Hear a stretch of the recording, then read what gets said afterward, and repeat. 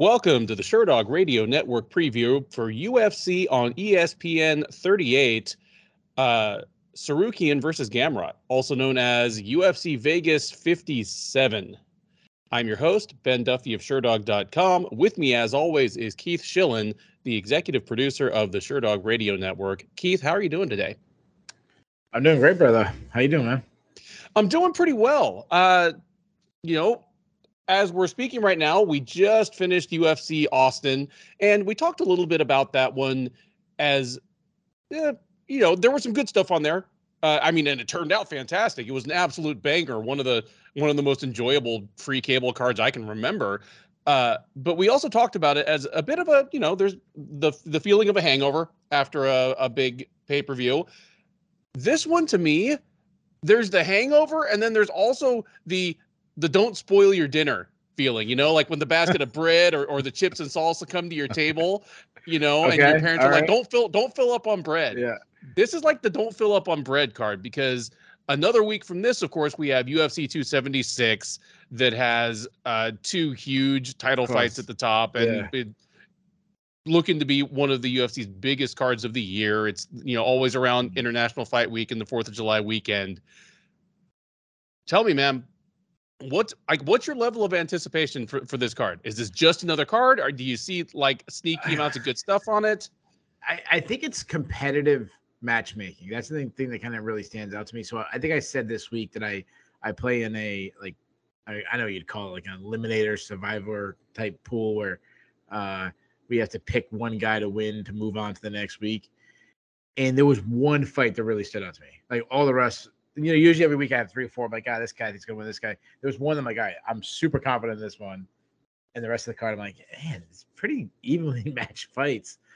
So that's the thing, what stands out to me. And the main event obviously stands out to me. What stands out to me, I'm surprised these guys have the main event, being that they, Tsarukyan and Gamrot, they're not huge names in the sport. But I'm so happy that it is the main event, because this fight is as good as any fight that can be made right now. I think the talent is off the charts for both of these guys. I'm glad that if you're going to match these guys up, don't cheap us by giving us 3 rounds.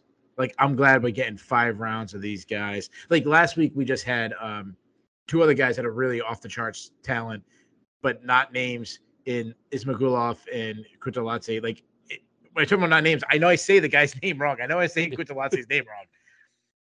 But I still felt like we got cheated a little bit. Like, the fight was so unbelievable. It was so technically sound. It was so much fun. And then we still didn't get those last 2 rounds. At least this fight, if it goes goes into the championship rounds, we didn't get cheated.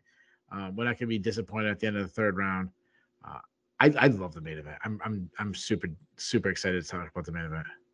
Yeah, same here. That's the obvious attraction. And just like you, I am glad that it's the main event.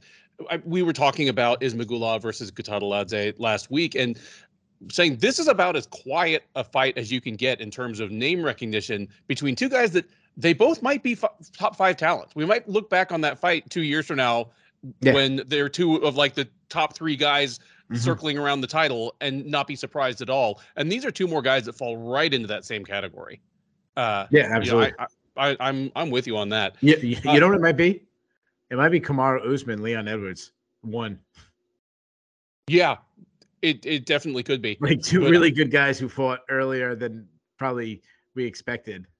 Yeah, but in the case of those 2, I don't think it'll be 7 years before, like, one of them's the champ. But I think one of these guys could be champion 18 months from now or something. But yeah, I was just trying to think of that was like, obviously that fight just got booked, so it's kind of in my head. But I'm sure there's other examples where we had 2 guys get booked on their way up to face each other. On this one, the only other thing I noticed, and it's one of those things that I use to take the temperature of fight night cards, how many of these people are probably going to get cut if they lose? There are a couple people that have kind of got their backs up against the wall here. But yeah, there are also some pretty solid prospects who just, they'll be looking to turn things around. And, the UFC is always going to have dozens and dozens and dozens of those. And, if we get some of just those little storylines coming into these, that's enough to keep my attention for a Saturday night for sure. Unless you got any other thoughts about this, let's go ahead and dig right into those prelims. Yeah, let's do it. All right, we kick things off, or at least as the card is structured as of the beginning of fight week, this is scheduled to kick things off, a strawweight matchup between Vanessa Demopoulos and Jinh Frey. Demopoulos, the 33-year-old Colorado native, is 7-4 overall. She is 1-1 since joining the UFC as a veteran, though not a winner, on Dana White's Contender Series and a former LFA strawweight champ. Since she's been in the UFC, she has lost a unanimous decision to J.J. Aldrich, come back from that this past January with a first-round submission of Silvana Gomez Juarez. She'll be taking on Frey. The 37-year-old Texan is 11-6 overall. She is 2-2 since joining the UFC as a former Invicta atomweight champ and a former Ryzen super atomweight title challenger. She lost 2 straight to open her UFC career against Kay Hansen and Loma Lookboonmee. Since then has won back-to-back fights over Gloria DePaula and Ashley Yoder, both of those by unanimous decision. Odds here favor Frey pretty strongly. She's minus 250, Demopoulos plus 210 on the comeback. Keith, I'm going to kick this to you first, but just like as kind of a conversation opener, both of these women feel undersized for the UFC strawweight division to me. Frey obviously used to be an actual atomweight. Demopoulos seems tiny, and she seems tiny in the same way Frey does, where she is built, but just very short. I mean, the Fight Finder has her listed at 5'6". I call bullshit on that. She's going to stand across from Frey, who is 5'2", and I bet they're going to be right nose to nose. Okay. Let me know who you think wins this fight, and let me know if you think size kind of defines these women's ceiling in the division, no pun intended. Maybe when they measure, they did it with like the stripper high heels on. Yeah. Some big old clear heels on. I said to myself when I was taking notes for this fight, I said, you know what? She's no longer a stripper. I'm not going to make any jokes about being a stripper. And I made it like the first thing I said on the show was a joke about being a stripper. I love that Demopoulos is no longer a stripper. And I just think like when Demopoulos told her parents, like when most fighters, female fighters tell their parents they're going to become fighters, like there's so many stories about, oh, my parents didn't like it. My mom was scared. And I just picture like one parent fight with the other one and be like, yeah, we don't want them to be a fighter, but at least they're not a stripper. Like, that's a good thing. Like Demopoulos' family is like the only family that's the complete opposite. Like when I heard her do an interview and she said, I don't know why I'm picking on her, but when she says that she was a stripper and then her entire family's in the stripping business and her dad's the DJ when she dances, like that's just fucked up. I'm sorry. Back to this fight though. I don't know where I'm going with that. I'm sure the listeners will have some fun, and I will apologize if I am wrong about that. Maybe I'm misremembering, and if it is, I will gladly apologize to the Demopoulos family. Jinh Frey at this point of her career, I kind of think we know she's been around. Seems like forever. Obviously in the Invicta scene, fighting overseas. She's a southpaw with low output, but kind of technically sound counter striker. She's really good at picking up her opponent's timing. You mentioned that she is undersized, but despite being undersized division, she actually likes to get in the clinch and kind of grind in there. And surprisingly, like I always point this out because it's fairly recent memories when she beat up Loma Lookboonmee in the clinch, which was really surprising to me. I do like that suddenly now she's wrestling more than she has in the past, which is really good. She'll just kind of just drop down in a single and run the pipe. I'd say she has okay entries, but a pretty good top game, which we saw against Gloria DePaula. She looks to pass to better position. She has good takedown defense, and the one struggle she has in the grappling is because she's undersized. We've seen her kind of get held down. Demopoulos, she's not a strong striker. She's very limited. She does some things right on the feet. Like she keeps her chin tucked. She has a high guard. She kind of keeps everything tight inside, which I like. She throws a lot of right hands, but she lacks power because she pulls her punches. Like we've talked about this in the past. But that might change because her last fight, she hurt Silvana Gomez Juarez before subbing her. That might be a little bit of what we kind of talk about Rodolfo Vieira later, where people are so focused on your grappling. They're not expecting the strikes coming. The one thing about her though, she's a tough like son of a bitch. Like she can take a beating and just keep moving forward. She's like Rocky in that sense. She's like Rocky if Rocky was a stripper too. Like if you had that, like you added that to it. She wants to get the fight to the ground. She isn't a very strong wrestler. She will shoot from really, really far away, and will pull guard. She'll just like kind of close the distance to get you down. She'll do Imanari rolls.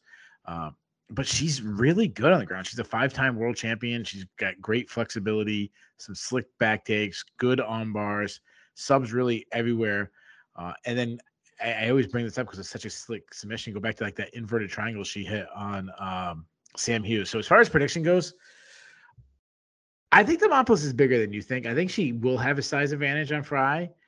She could catch Frey in a submission, but Frey is probably the more technically sound fighter.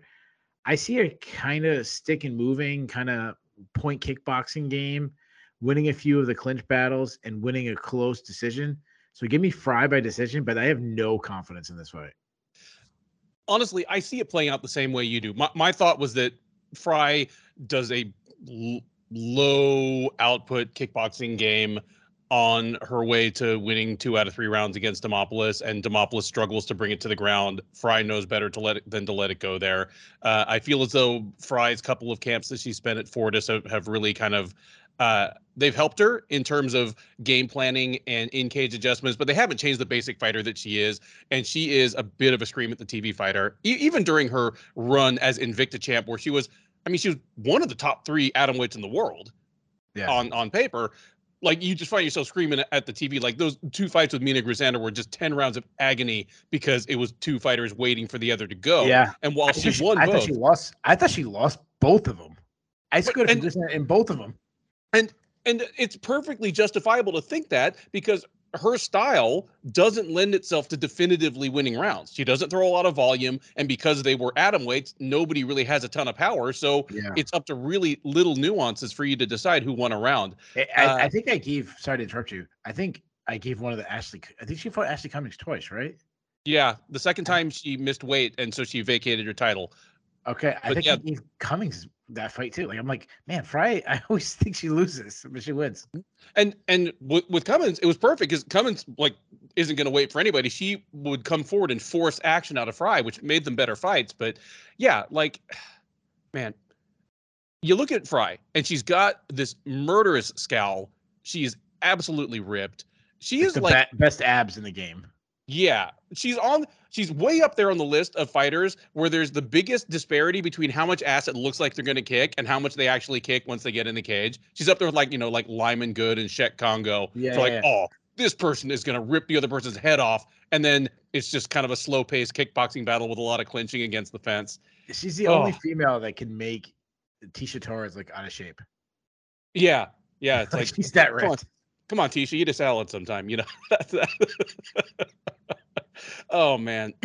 But I'm with you. And I might be wrong. If you're right about the Demopoulos having a little bit more size on Frey than I'm giving her credit for, and she is able to force things to the ground, this pick could change. But I think Frey's takedown defense is going to hold up. Frey's going to get the better of things on the feet. There'll be individually hard rounds to score. Probably kind of hard to watch, but give me Frey to win 2 out of 3 of them. I'm sorry. Who's the favorite? Frey's a big favorite. She's minus 250. Oh, no way. She shouldn't be that big. Right. Yeah.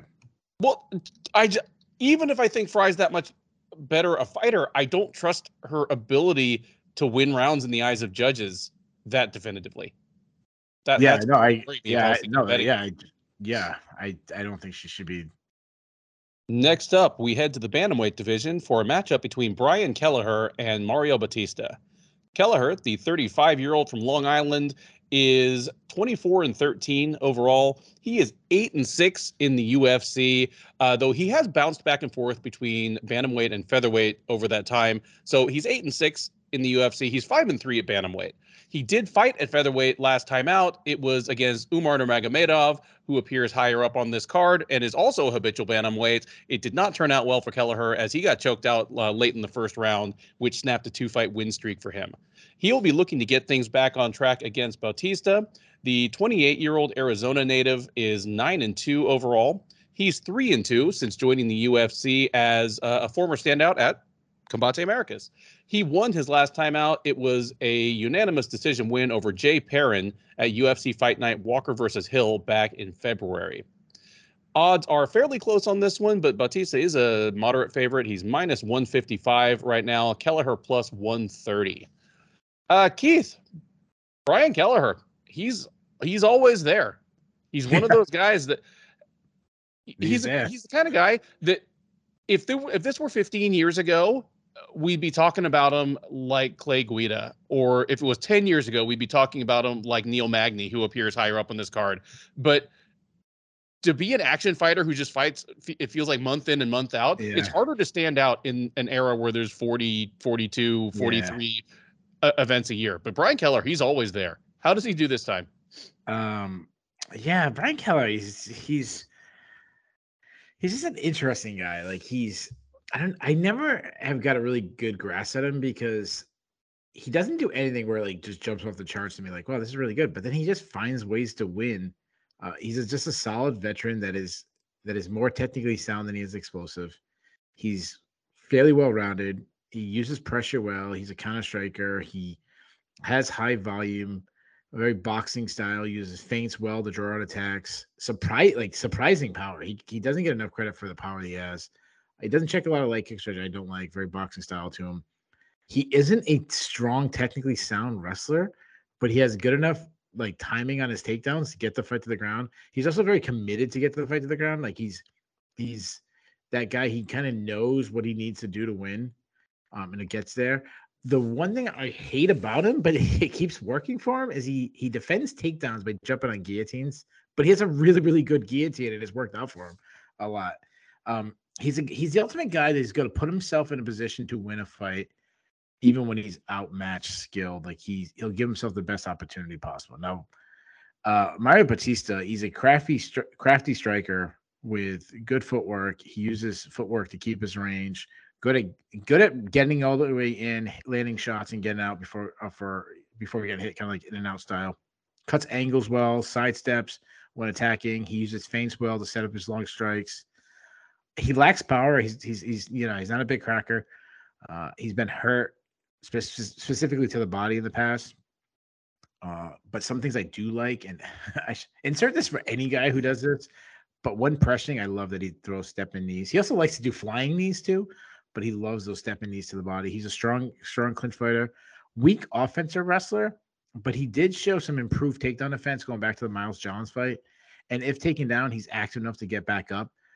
As far as prediction, I think the odds are off again. Like I think this should be a even closer fight. I mean, I guess it's a fairly close. Like one's negative 150, like Batista's negative 150. I think it should be pretty much a pick 'em, but that's fairly close.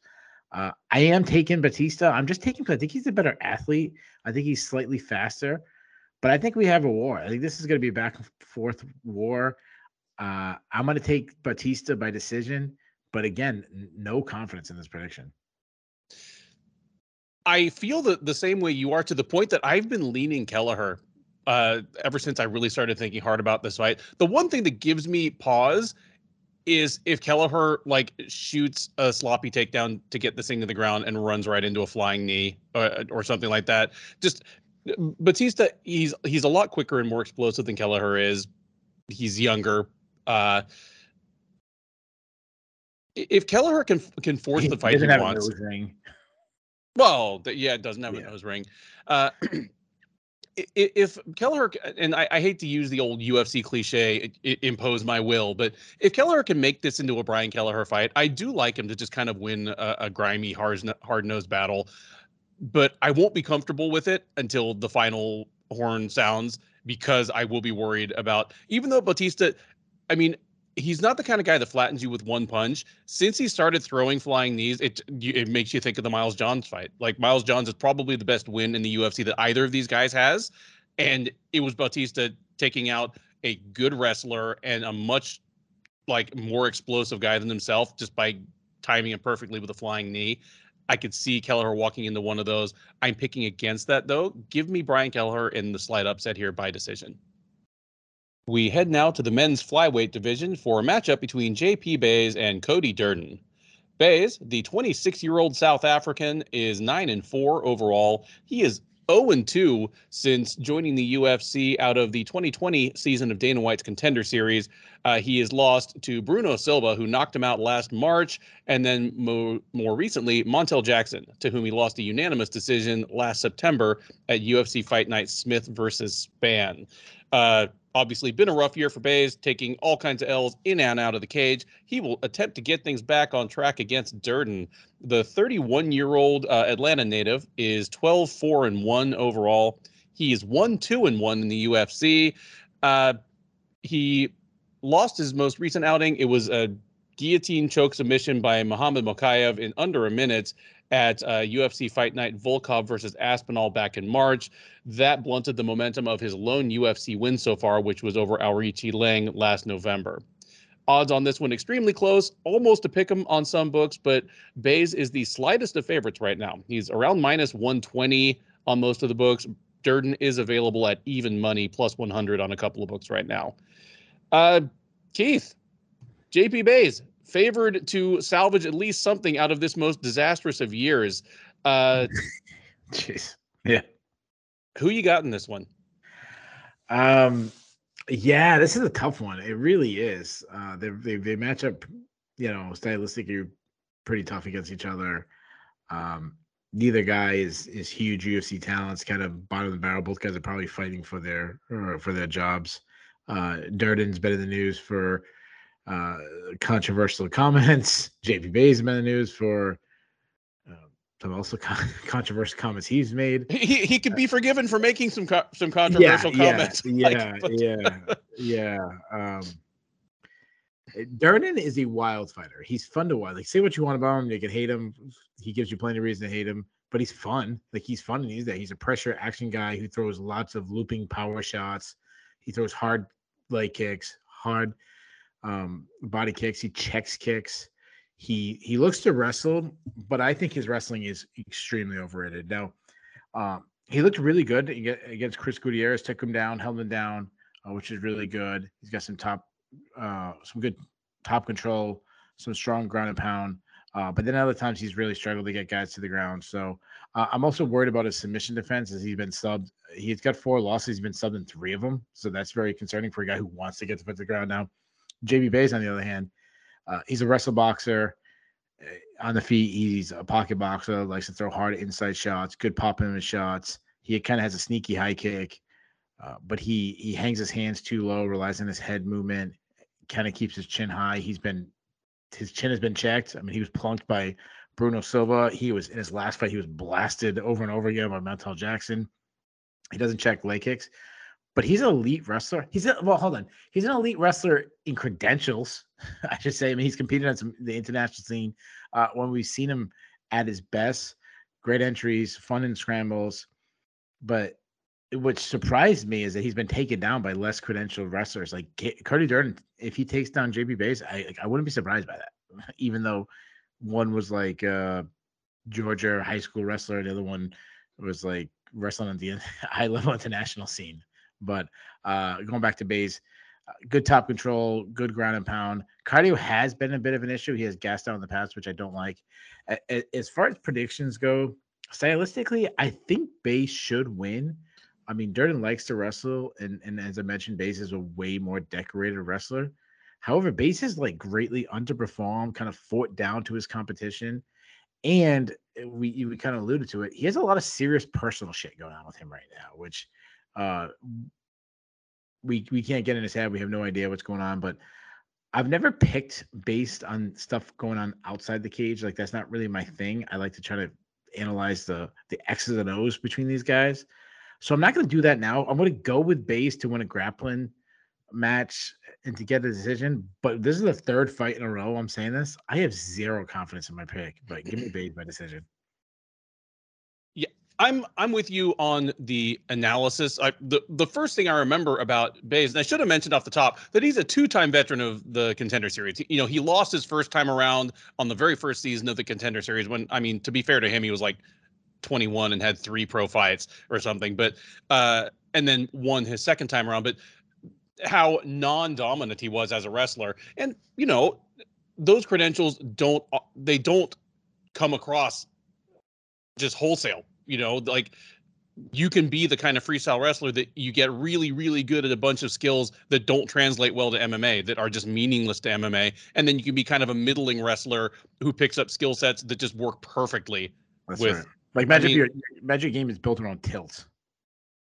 Well, yeah, and it's funny, you know, I go back to my like 4 interview series with Logan Storley. He specifically said that he's like, if you're one of the best people in the world at tilts and turns, like, yeah. but I learned how to wrestle against matted walls. Like, I'm gonna be a better MMA wrestler than you are. Like Spencer Lee is pound for pound probably the best wrestler in the NCAA's right now, and his big time of his game is the tilt series. Maybe I'm not saying Spencer Lee wouldn't be a great MMA fighter, but it just. Things are different. Yeah, absolutely. And same with the out of cage drama. I mean, this past week we just saw Adrian Yanez win his 5th UFC fight in a row. If anyone had an excuse to like have their mind not in the game because of stuff happening outside the cage, like as his coach died in the middle of his run, he would have. So I'm with you like, there. What was it, like a week before or something like that? Before he was fighting Davey Grant, something crazy. I know it was like Mano Martinez. It was like the week of his debut. Yeah, it was like right when Martinez debuted. So my concern is that Bays is going to try to wrestle, and he's going to find himself against the guy that, while not as credentialed, is as good a functional MMA wrestler and is actually kind of like bigger and stronger than him. I think Bays is gonna run into problems here. Durden is a wild fighter, and that, you know, you sound like a guy who would not put money on any of these fights that we've discussed so far. Just too many unpredictable factors. But I would certainly shy away from this one, even as I am leaning towards Durden here. But yeah, give me Durden to probably win some exciting exchanges on the feet. I'm interested to see what happens the first time Bays goes for a takedown. If he even does, like, he may even just choose to test his luck on the feet for as long as it goes. I think this will be a fun fight. I think both these guys are fighting for their jobs. In the case of Bays, I think that's going to make him turn to what he sees as his safe place, which is wrestling. I don't think it's going to affect Durden at all. Like, say what you want about the guy, he doesn't give many fucks. Like, I have the feeling he's going to come out wild, but I do still favor him in this one to hold on to his UFC job for better or worse. And if he says something about sending Bays back to South Africa, God help us all. Bantamweights are up next, as it is Raulian Paiva meeting Sergey Morozov. Paiva, the 26-year-old Brazilian, is 21-4 overall. He's 3-3 since joining the UFC out of the very first season of Dana White's Contender Series. He lost his first 2 fights in the UFC, although those losses to Kai Kara France and Rogerio Bontorin have certainly aged well. He since then he got 3 straight wins over Mark De La Rosa, Jalga Shumagalov, and Kyler Phillips. The last of those involved him moving up from flyweight to bantamweight. His second outing at bantamweight did not go quite as well, as he met Sean O'Malley last December at UFC 269 and got put on the rainbow-haired man's highlight reel with a late first-round knockout.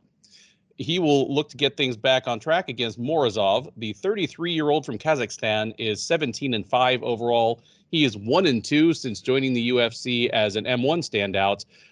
He has lost to Umar Nurmagomedov, who appears further up this card, beaten Khalid Taha, and most recently got choked all the way out by Douglas Silva de Andrade at UFC 271 in February. This is yet another fight on to open up the UFC Vegas 57 card that is close on the books. Morozov minus 140 right now. Paiva plus 120 on the comeback. Keith, feel as though both these guys are probably better than their UFC records look. I mean, Paiva is 500 in the UFC, Morozov under 500, but they've been fighting really good people, and in a lot of cases, they've been pretty competitive against them. How do you see this one going, and who do you like? Yeah, they could have split these guys up a little bit, been a little nice to these guys. It's a fantastic fight. It really is. Really, really tough fight to pick. I'm gonna tell you right now. I'm gonna say it again. Like, I'm gonna have no confidence in my predictions, and that's probably gonna be a theme, because that's one thing I was talking about during the intro is how evenly matched this card is, pretty much from top to bottom. Paiva is a guy that I've always really liked. I've really thought he was much better than his like name value he has. He's a good striker with good output. He's long and lengthy. He really presses the action. He keeps his hands low, but has good head movement to set up his shots. Crisp jab, straight punches down the pipe, which I really like. His straight right is really good. I like that he goes to the body. He goes to the legs with kicks. Underrated in the clinch. I like that he will mix in some takedowns, so he's not just one-dimensional. But the biggest weakness he has is his defensive wrestling. Go back to like the Kyler Phillips fight. He got taken down 4 times in that fight. Morozov, by a guy who generally wants to strike. Yeah. No, but I mean, there's a reason why he turned Phillips into a wrestler, because he was surprisingly having a lot more success than I think pretty much anybody was expecting on the feet. Morozov, he's 1-2 in the UFC, and you mentioned it. Like, I think he's much better than that record. Now, obviously, the Nurmagomedov fight, it is what it is. I think the Dion Draws loss was a fluke. I really think if they fought again, Morozov wins that fight. I think because I think he's good. Like, when I watch his skills, he's a very good athlete. Good on the feet, in the ground. He's a very fluid striker, good footwork, fast hands, got some sting in his shots. I love that he throws combination, then adds kicks into his combo, which is something not enough strikers do. A lot of guys either like kickbox or they box. They don't kind of put it together. He's got really good kicks too. I like that he mixes in takedown attempts in his striking. Like, he'll throw a combination and then end with an entry. He does need to improve his ground control, but he's got good ground and pound when he has his opponent pinned, and he's got 3 submission wins. So as far as the prediction, I really like this fight. Like, this is one of the ones that jump out to me. If, like, sometimes I kind of have an idea of like what you're going to ask when we preview it. I thought you were going to say, hey, give me like a undercard fight that you're really looking forward to. This was one I was going to say. I'm high in both guys. I expect a war. I expect both guys to have their moments. I am going. See, even when I'm talking, I'm flipping. Man, and I know whichever guy I'm going to pick, I'm going to go the other way. I'm going to go Morozov simply because I think he has the wrestling advantage. Plus, Paiva was clunked in his last fight, so I'm always a little wary of taking a guy who just got knocked out, because we've seen it before. Like, guys get knocked out and they never really recover. But I think this is good. I'm so close. I'm going to go with another split decision. I'm going to take Morozov by split decision with 0 confidence again. I can definitely feel that. Things I definitely know about these two guys. I'm glad that Raulian Paiva has decided to settle in at bantamweight. I mean, he was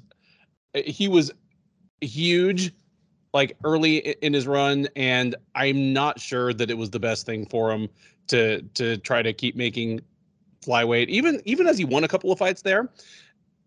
But as he's moving in, because he's still just 25 or 26, it was gonna keep getting harder anyway, and he's growing into his body, like probably growing into his power. Even in those divisions, he's really just entering his physical prime now. I'm glad he has made the choice to apparently stick at bantamweight, even if last time out against Sean O'Malley it didn't work out great for him. But hey, you know what? You and I both agree that Sean O'Malley is a next level striker. Like, when he's on, he's a guy that makes good strikers look ordinary. Yeah, I'm all in on O'Malley. Here, I kind of wonder, if Morozov is gonna look at takedowns as the best route to victory against Paiva, and if he does, how that's gonna go. But even though he's the slight underdog here, I'm leaning towards Paiva. I want to kind of discard the loss to O'Malley as, the better fighter won and made it look easy, but that's not a thing that many people in the division are going to be able to duplicate. Give me Paiva to win this one by decision and get the best of things on the feet. Probably sting Morozov with some of his nice long straight punches. Hopefully keep him at bay, not get taken down, and win 2 out of 3 rounds in a really fun fight. We head now to the featherweight division for a matchup between Shayilan and TJ Brown. Shayilan, who at various times has gone by Yilan Shah or Nuerdanbieke Shayilan.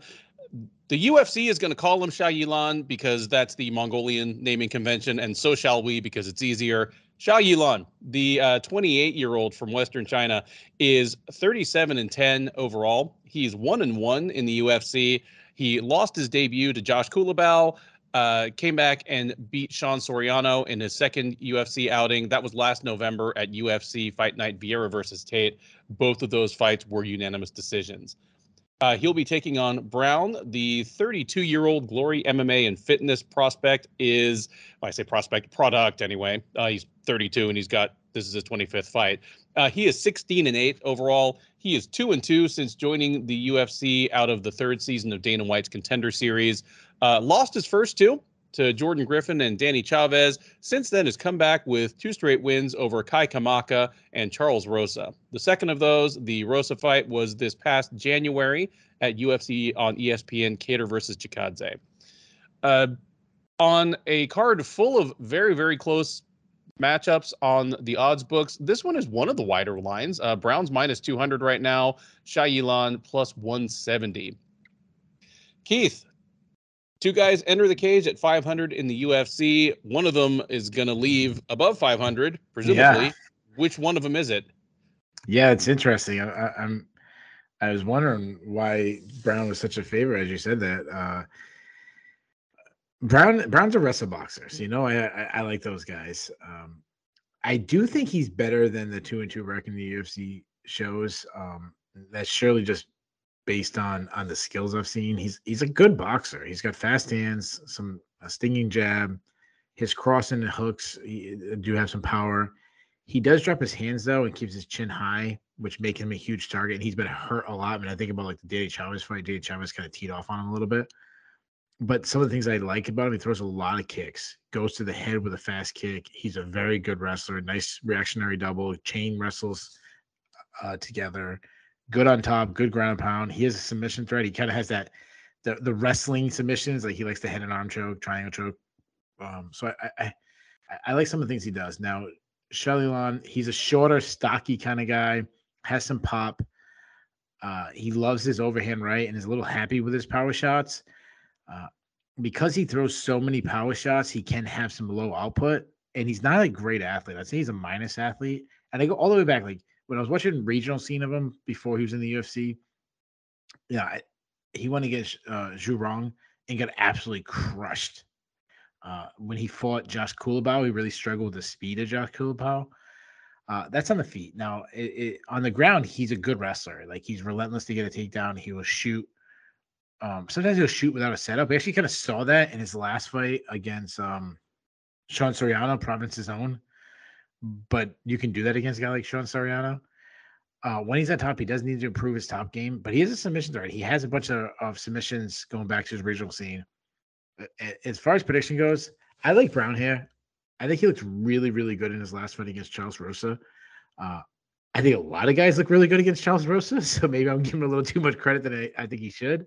But I think he's a better boxer. I really do. I think he can do enough in the grappling to at least like cancel out Shayilan's and kind of force it to be on the feet. I like his output more than Shayilan's. And I think he's a better athlete. So, and I think he's got more high level experience. So overall, this is one of the ones I actually feel pretty good. So give me Brown by decision and a fairly confident pick. I'm all on board with you here. The thing I'll give Brown is that he has looked better to me in each of his UFC outings. Like his first two outings in the UFC, sure, he lost both of them, but not only that, they've not aged well. He has ended up being Danny Chavez's only UFC win. Yeah. He was the only win. Like Jordan Griffin went 1-5 in his last 6 fights in the UFC, and Brown was the only win out of those. But since then, you say, he looked good against Charles Rosa, and maybe it's easy to look good against him. But for what it's worth, he made the TJ Brown game go really well against Charles Rosa. And same in the Kai Kamaka fight, even if he just barely won it, to the point where I now think, okay, this guy belongs. Like, he's probably not going to lose his job if he loses here. He probably belongs in the UFC no matter what. Yeah. Whereas I'm not sure about that in the case of Shayilan. Weird to say this about a fighter who has as many fights as he does. I mean, we have him down for 47 fights, and him being a fighter from the Chinese regional scene, it may be 50 by the time we get to fight night. We may still be finding more like lost tournaments on this guy. But Jay Petru will find him too. Yeah. He, like, none of his. You point out that he's a good wrestler, and part of that I think is just he's a pretty athletic guy, physically strong, good tools for it, but none of his other skills really stand out that strongly to me. He feels like a bit of an overreach in the UFC's search for the next Chinese star, where they're just like, totally this guy from China has got a pretty good highlight reel. He was at the time a teammate of Weili Zhang, not anymore since Zhang has kind of moved her training to the States. But I don't know if he'll be gone after this one, but I don't think he's long for the UFC at this point, whereas Brown has kind of staked out a little place for himself. Give me Brown to use his wrestling in reverse to kind of keep things on the feet and probably hurt Shayilan a few times. I don't know if we'll get a finish, but I bet his power is gonna give Shayilan something to think about. And Shayilan maybe a little busted up by the end of this fight, but give me Brown with a pretty comfortable decision. Let me ask you this question before we move on. So TJ Brown, I made a joke about him beating up Charles Rosa, saying anybody can look good.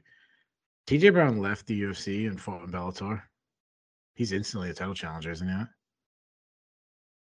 mean, Sydney Outlaw is fighting for the title.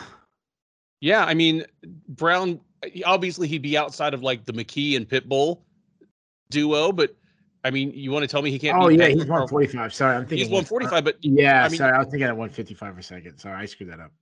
But yeah, I mean, dude, Pedro Carvalho challenged for the title a year ago. But 145 is much better. For some reason, I was thinking about 155, and I was thinking, dude, he might challenge for the 155 title. I don't think he could beat Patricky, but he's probably the second best if he did. Like, for some reason, I thought he was 155. I just screwed that up. What must Chandler think? Where Chandler's like, Sydney Outlaw, who I basically punted out of the cage in my last fight in Bellator, is over there fighting for the title. Good Lord. In the best division in MMA, or one of them. Yeah. Not the best division in Bellator. No, sir. Yeah. Next up at UFC Vegas 57, we have the light heavyweights, as it is Carlos Ulberg versus Tafon Nchukwi. Ulberg, the 31-year-old New Zealander, is 4-1 overall in mixed martial arts. He is, of course, a former kickboxer. He's 1-1 since joining the UFC out of the 2020 season of Dana White's Contender Series. He lost his debut to Kennedy Nzechukwu by second round knockout, came back and won a 3-round decision over Fabio Cherant in February at UFC 271. He will attempt to keep that momentum going against Nchukwi. The 27-year-old Cameroonian, by way of the Washington, D.C. area, is 6-2 overall. He's 2-2 since joining the UFC out of the same season of the Contender Series. He has alternated wins and losses, defeating Jamie Pickett, losing to Jin Yong Park, defeating Mike Rodriguez, and most recently at UFC Fight Night, Santos versus Ankalaev in March, losing by third-round knockout to Azamat Mirzakhanov. Odds on this one are close. Ulberg, the slightest of favorites as of the beginning of fight week. He's out there around -115, -120 on most books.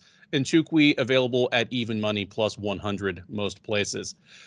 Keith, stardom is there for Carlos Ulberg if he can just win some fights. He's a teammate of Israel Adesanya. He's a city kickboxing guy.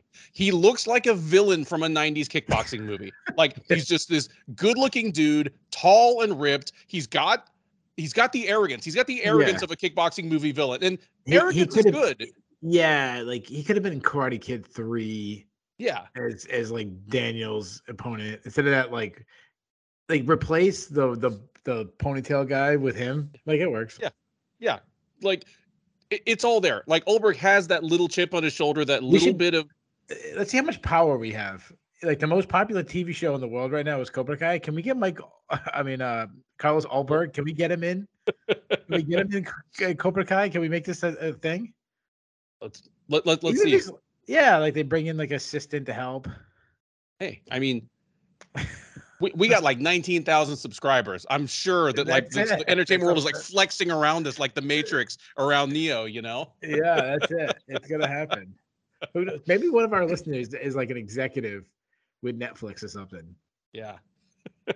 Come on. Dev, boss, any of you guys? Yeah.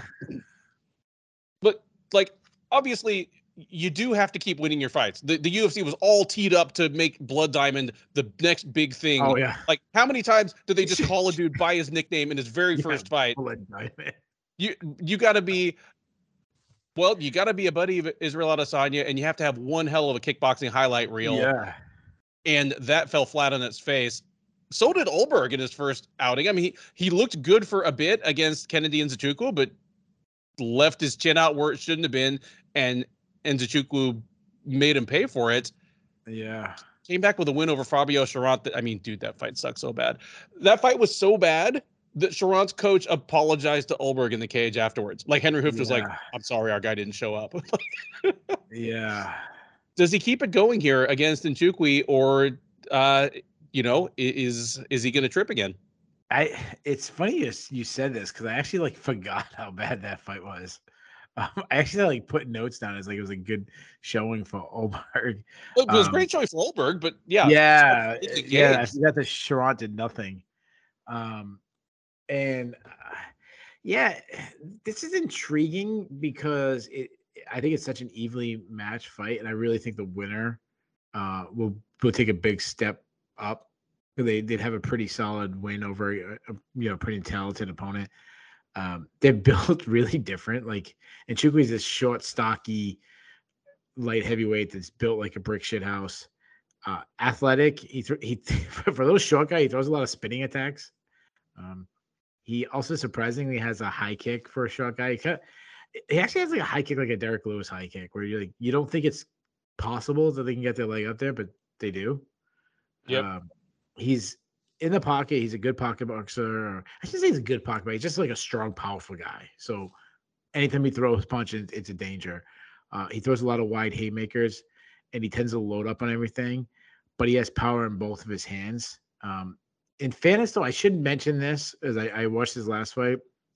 He wasn't as wild in his last fight against Murzakanov. Like he was pretty composed. Like he was kind of like a little more calculated in the striking. I do like him in the clinch. Like he lands power shots in clinch. I think some of it has to do with being shorter. It's like easy to land uppercuts.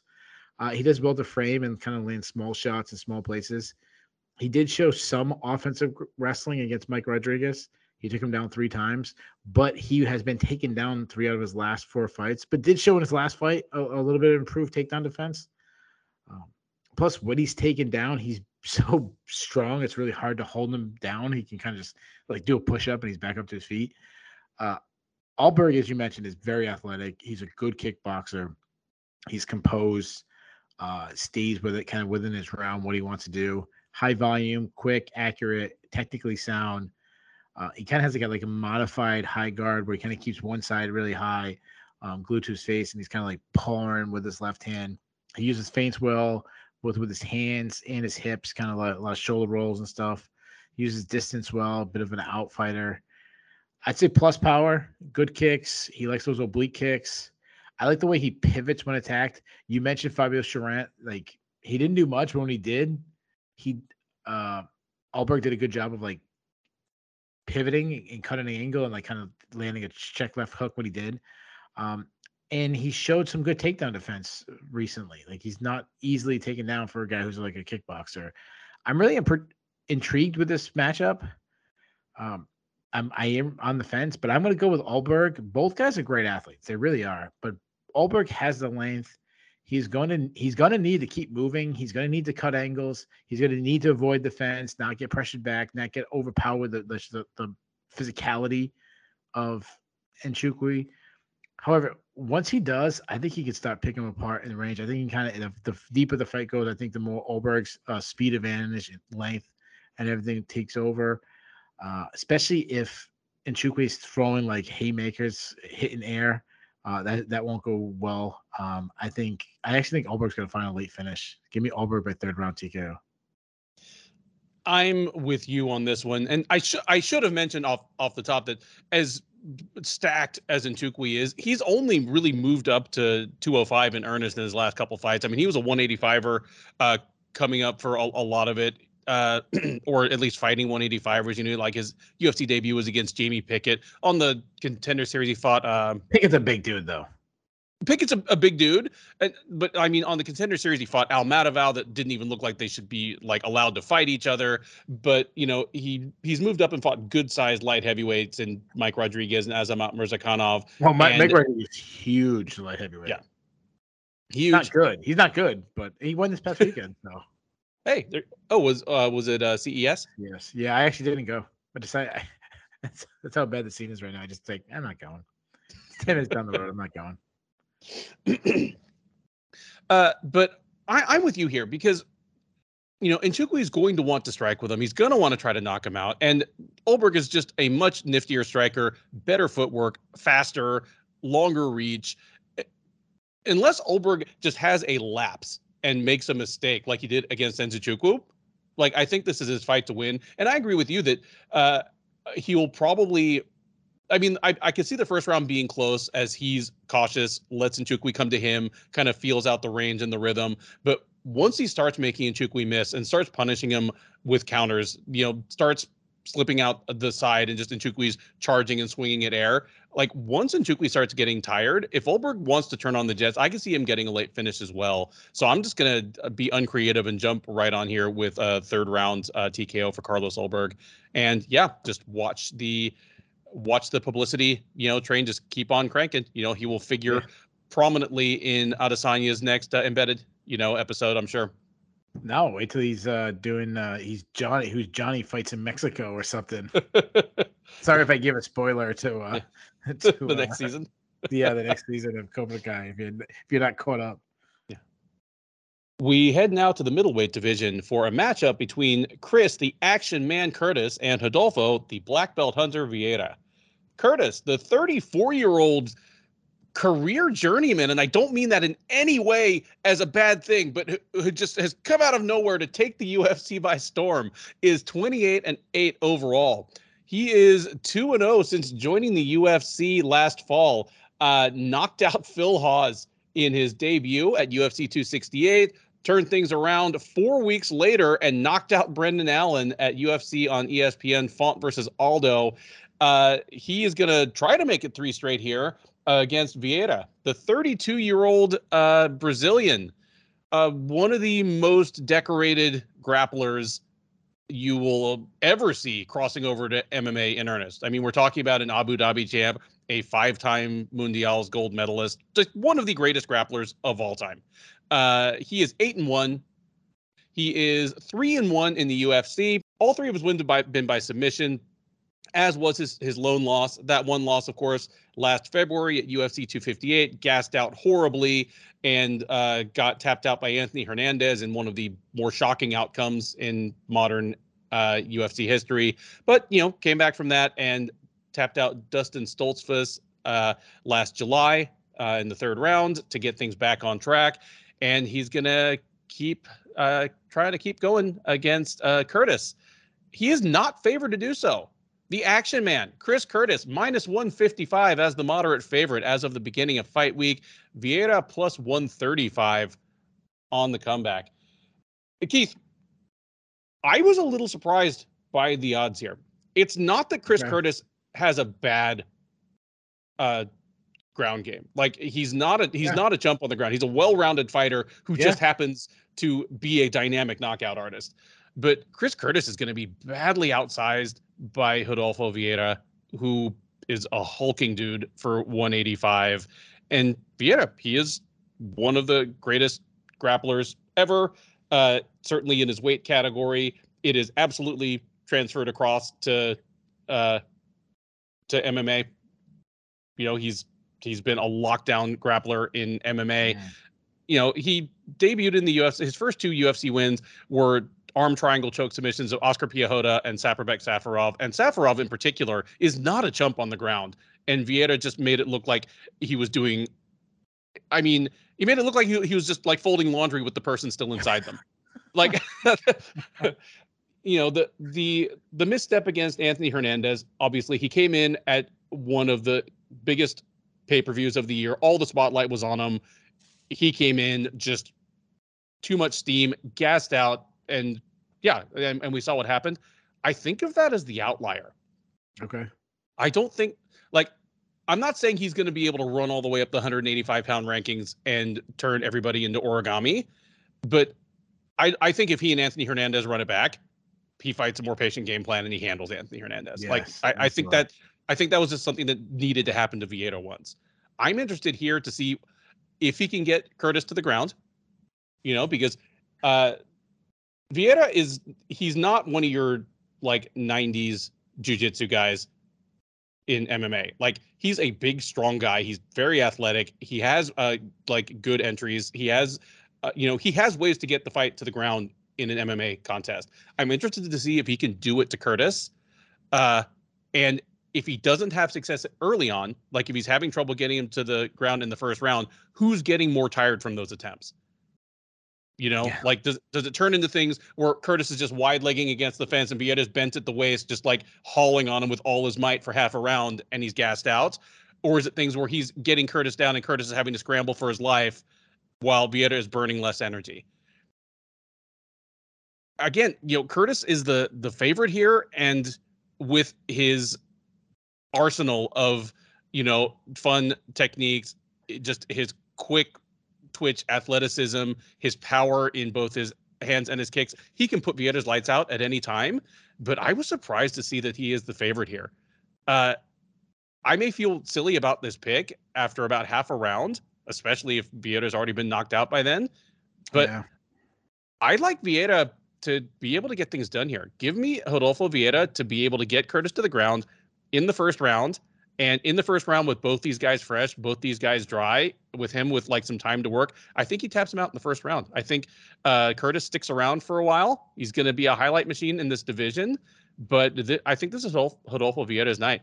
Give me the underdog by first round submission. Yeah. This is a really tough one. This is the one I had the hardest time making a prediction on the entire card, because to me, when the fight ends, like, there's going to be so many answers. You know, if Chris Curtis wins again and he beats Rodolfo Vieira, like, this isn't a journeyman who got kind of nice fluky start to the UFC. Like, that's 3 really huge wins in a row. Rodolfo Vieira, in that sense, it'd be like, whoa, now he's 4-1 in the UFC. And yeah, the Anthony Hernandez fight was a fluke. He just got his best win beating Chris Curtis. Really, I'm really intrigued by this matchup. Curtis, I like how you described me like a journeyman. Like, he's a UFC newcomer, but he has so much experience fighting in every scene. Seems like every region, held titles in like every top, regional promotion, and he's looked sensational so far in the UFC. The dude starts Brendan Allen and Phil Hawes, like two of the best like guys, rising stars. Guys on the outside of the top 10, kind of rising up the rankings, and he starts. Would it be fair to say, I mean, if he beats Hawes, Allen, and now Vieira, that's 3 guys that are probably in that 11 to 20 range. Yeah, absolutely. I mean, we have Chris Curtis in our Sherdog rankings. Last time I checked, those are huge wins. You mentioned he's a bit undersized. He's a former welterweight that's now fighting at 185, but the power is there, which is funny because that was never Chris Curtis's game. Like, I would say he had power, but he wasn't like a hit you one time, put you out kind of guy. And now he is. And he's always been like kind of like a technically sound, compact, tight southpaw boxer, good in the pocket. He throws these like tight hooks. He loves uppercuts. He loves to work the body. But yeah, you got to say the power's there now. He throws good calf kicks. He still doesn't throw enough calf kicks for my liking. He still needs to improve his footwork a little bit. Specifically, he needs to learn how to pivot a little bit when being pressured. He also pillars, which I think will get him starched someday. Not this fight, but it will get him starched. But he does, like, he pills and rolls, so he kind of deflects some of the power because of that. And he doesn't get hurt often because of that. He has been gun shy in the past, but I think that might be a thing of the past because he has so much confidence around him right now that I think it's gone. He's an okay offensive wrestler. He really won't look to wrestle, but if he gets a takedown, he's got some pretty good top control, decent takedown defense, and he's fought 5 rounds in the past, so going hard 3 rounds shouldn't be an issue. Vieira, he likes to battle more on the feet than I think he should, but he hits hard. I mean, look at him. The guy's built like freaking Arnold Schwarzenegger, but and I'm talking about like Terminator Arnold Schwarzenegger, not the current. Yeah. I mean, even the current one's like more jacked than me, but yeah, you know. Oh yeah. Same. He lands more than you'd expect, and I think that's because of the opponents being so wary of his takedowns. But he does lack head movement. He gets hit a lot. He showed that he has a pretty good chin. I mean, Safarov landed some decent shots on him. Anthony Hernandez landed some big shots on him. I think he had a little bit of that like Mark Madsen thing going, where he lands more because everyone's expecting takedowns from him. Mm-hmm. But he's a really good wrestler. Fast entries. He drives through the hips. Explosive. Extremely elite grappling. I mean, you said all the accolades. 7-time World Cup champ, 5-time world champion, Abu Dhabi, all of them. I've compared him to Bass. I still think this is the best comparison when I look at his style. He reminds me of Ricardo Rona. Now, a lot of people, like 50% of listeners, just said, who? Look at Ricardo Rona. He's one of the best grapplers in MMA history, one of the best grapplers in BJJ history. He has gas on the pass, which is a massive issue against a guy like Chris Curtis. I have flip-flopped on this one. If I knew Vieira would shoot immediately, I would feel much more confident picking him. I think he'll have his moments. I think Curtis is going to hit him and could put him out. But I think, all right, I'll pull back the curtain. I wrote Chris Curtis by 2nd round knockout. I picked Chris Curtis, and then I just kept thinking, I'm like, no, a year ago, would you have taken Chris Curtis over Rodolfo Vieira? And I'd be like, no, absolutely not. I would have taken Rodolfo Vieira to submit him in the very first round. And I'm like, is the 2 wins over Hawes and over Brendan Allen, is that going to change what you've thought of Chris Curtis after you've seen him so many times in the past? I'm so torn. But I actually think the knockouts for Curtis could actually hurt his chances in this fight. And what I mean by that is Vieira's seen him starch his last 2 opponents. And Vieira can't possibly say, I'm a better striker than Brendan Allen. Or I definitely can't say I'm a better striker than Phil Hawes. So I think he's going to want to get this fight to the ground. And I think he does. I think he gets enough takedowns. And I'm going to say he finds a submission late in the 2nd round. Give me I'll flip my pick. I'll go with the upset too. And I'll go with Rodolfo Vieira by 2nd round submission. There you go. 2 picks, though with not a ton of confidence, for Rodolfo Vieira by submission. The UFC on ESPN 38 card powers on in the bantamweight division with a matchup between Nate Maness and Umar Nurmagomedov. Maness, the 30-year-old Kentucky native, is 14-1 overall. He is 3-0 in the UFC. Has beaten Johnny Munoz, Luke Sanders, and Tony Gravely, all within the space of about the past 20 months or so. His most recent outing, though, last September, knocked out Gravely in the 2nd round. He will be taking on Nurmagomedov. The 26-year-old Dagestani is a perfect 14-0 as a professional mixed martial artist. He's 2-0 in the UFC. He beat Morozov, who fights earlier on this card, by 2nd round submission last January. Came back this March and choked out Brian Kelleher, who also appears earlier on this card. Odds on this one. Keith mentioned off the top that there are a lot of close lines on this card. This is not one of them. The best you can get Nurmagomedov right now is -800. You can get Maness around +550 or +600 if you choose your book correctly. Keith, I'm going to ask you a question before I ask you for your pick on this fight. I'm going to ask you a question too. Nate Maness is 14-1. Umar Nurmagomedov is 14-0. If you were to switch their records, so Maness is 14-0, Nurmagomedov is 14-1. Oh, and by the way, Umar Nurmagomedov's last name is something else. What's the line? Okay. His last name's Smith. Yeah. Umar Smith from He's, Dagestan. Omar Smith. He's still from Dagestan, though. Yeah. He's still from So he's still Dagestan. from Dagestan. So that gives He's him still a from couple. Dagestan. He still is a literal cousin of Khabib Nurmagomedov. Okay. He's still an Eagles Fight Club guy, Okay. but just literally you take away the 0 in the last name. Yeah. What's the line on this one? Umar Smith is still negative 200. Yeah, he's around negative 200, not negative Yeah. 800 or Yeah. like 950 on some cards. Yeah. You know, there are two things that will drive hype on you straight through the ceiling. That's having a 0 in the loss column. We talk about that almost every week. And then there is having Nurmagomedov as your last name. It's why all those guys, they say, oh, this is Khabib's cousin. This is Khabib's, nephew. It's like, well, of course, you're in a country of 5 million people with 3 last names. They're all his fucking cousin. It's like when Vitor Belfort was trying to become Vitor Gracie. Victor Gracie.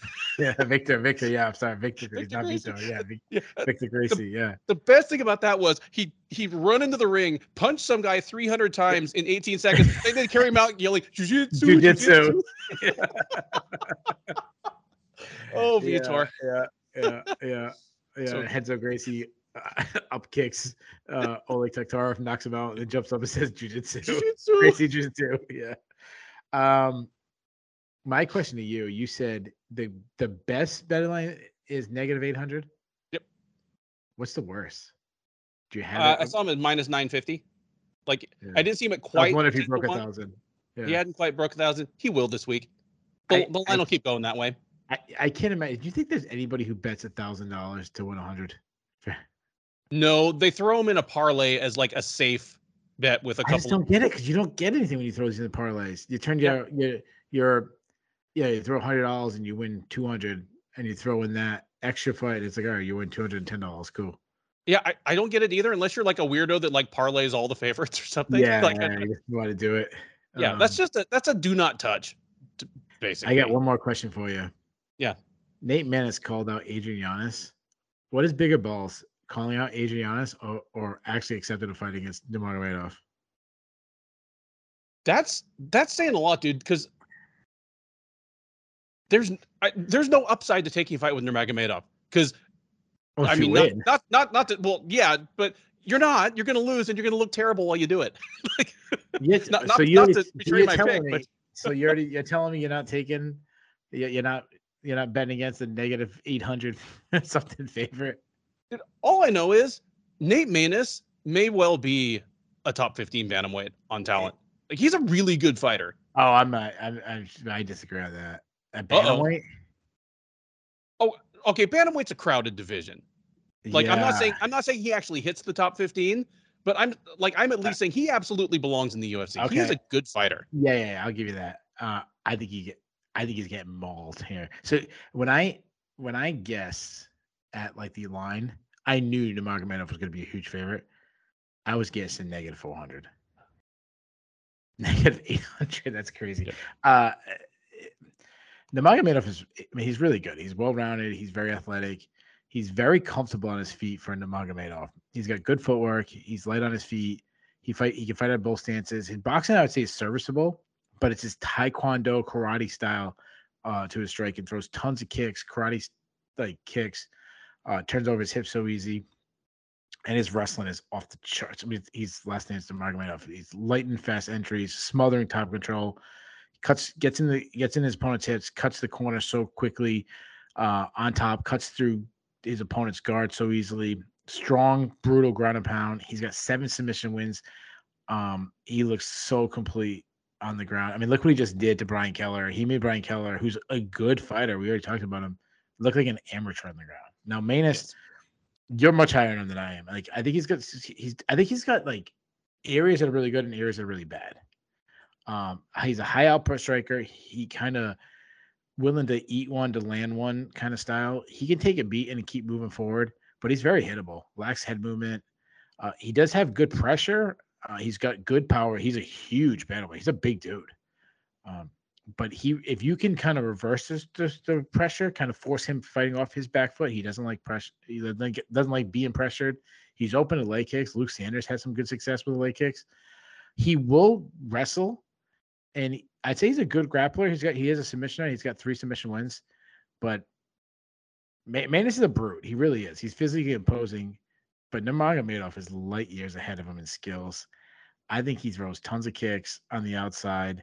I think when Maness starts to pressure in, I think that sets up him walking straight into a Nurmagomedov double leg takedown. Once hits the ground, I think Umar just does what he does. Ground and pounds him until a submission finds an opening. He locks into submission. Give me Nurmagomedov by second round submission. Now, I said before the show that I do the survivor pool and I have like one confident pick. Well, I didn't really go ballsy. I went with the negative 800 favorite as my survivor pick, which I'm sure everybody's doing. What method and round of victory did you have for this one? Second round submission. All right. Now, having said everything I said, where I think Maness is a good fighter, and I think he's going to stick around the bantamweight division. I'm with you. Nurmagomedov is better than him literally everywhere, and he's particularly better than him in ways that don't make me feel good about Maness's chances to make it to the final horn. Like, honestly, again, we are not a betting podcast. Sherdog has several. You should listen to them if you're interested. But if I were to touch anything here, you might as well take the prop for in the distance, because like, unless Nurmagomedov chooses to play with his food, I think he's going to be able to do whatever he wants to Maness within the first round and a half of this fight. To keep it a little different from Keith, I'm going to say he gets it done in the first round, but the mechanic is going to be the same. He will take it to the ground when he gets tired of playing the kicking game. And from there, I think he'll advance position quickly, soften him up with ground and pound, and either pound him out or choke him out. I will say first round TKO on the ground. Yeah, and to add to that inside the distance pick, like Maness is his only chance is kind of catching him with a big shot, right? Yeah. Let me ask you before we move on. Better prospect at 135, Nurmagomedov or Giannis?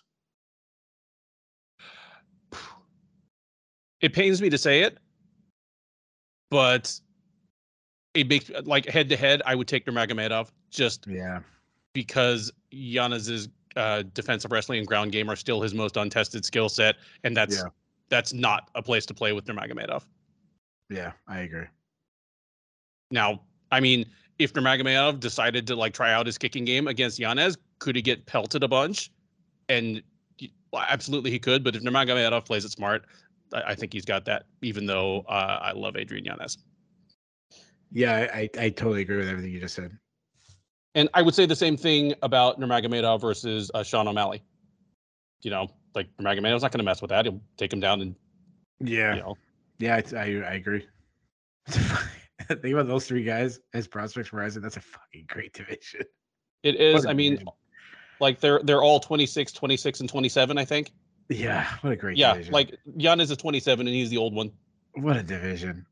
Seriously. I mean, you got Aljamain Sterling, you got Fetchion, you got Henry Cejudo coming back, you got Dominic Cruz still hanging on, you got Jose Aldo, you got the name values, Frankie Edgar, TJ Dillashaw is like back up there, guys like Corey Sandhagen, Marlon Cheeto Vera, like what a division. And then you get these prospects we're talking about, and I'm sure I'm forgetting a couple guys. Dude, Merab is just hanging out here like what? Oh yeah.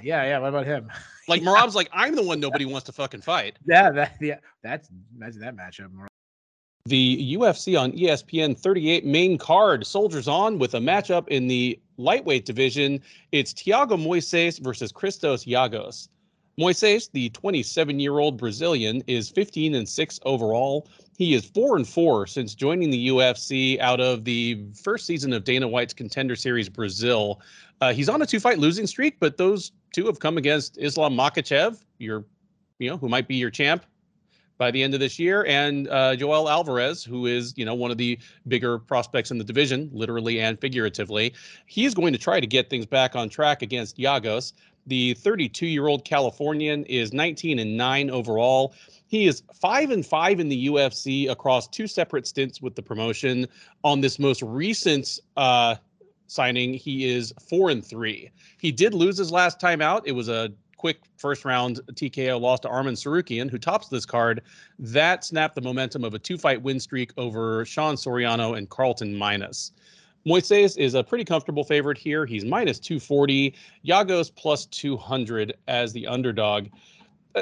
Keith, for a guy that's only 27 years old, and really, I mean, he only turned 27 a couple months ago, Thiago Moises has been on a bit of a roller coaster ride in the UFC in terms of how we perceive him. Because he came out of Dana White's Contender Series Brazil, immediately lost a pretty one-sided fight to Beneil Dariush, but he strung together a 3-fight win streak that, I mean, it propelled him into, if not the Sherdog top 10, at least into the top 15. I know he was definitely on our bubble list. And if he was in our top 15, I'm sure he was in the UFC's top 10 because, you know, they only rank their own fighters. And now he's just come tumbling back down. I feel as though he was probably overranked when he beat Michael Johnson, Bobby Green, and Alexander Hernandez. And he arguably lost to Bobby Green. Yeah, arguably lost to Bobby Green, was getting pelted by Michael Johnson and got a flash submission out of nowhere. And then did beat Alexander Hernandez, but wasn't that like Hernandez, a terrible fight, the Hernandez fight? Yeah, because it was terrible. Yeah. It was after Hernandez turned into the guy that just has terrible fights every time out. Yeah. But that all pushed him into the top 10, and I think that was a little too much too soon. I mean, he was 25 at the time he beat Hernandez. Yeah. That was too early for this guy to run into the Islam Makhachevs of the world.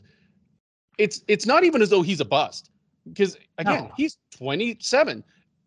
4 years from now, he could be in the top 10 and maybe approaching the title picture, like after just having continued to develop his skills. Like he's in no wise a finished product here.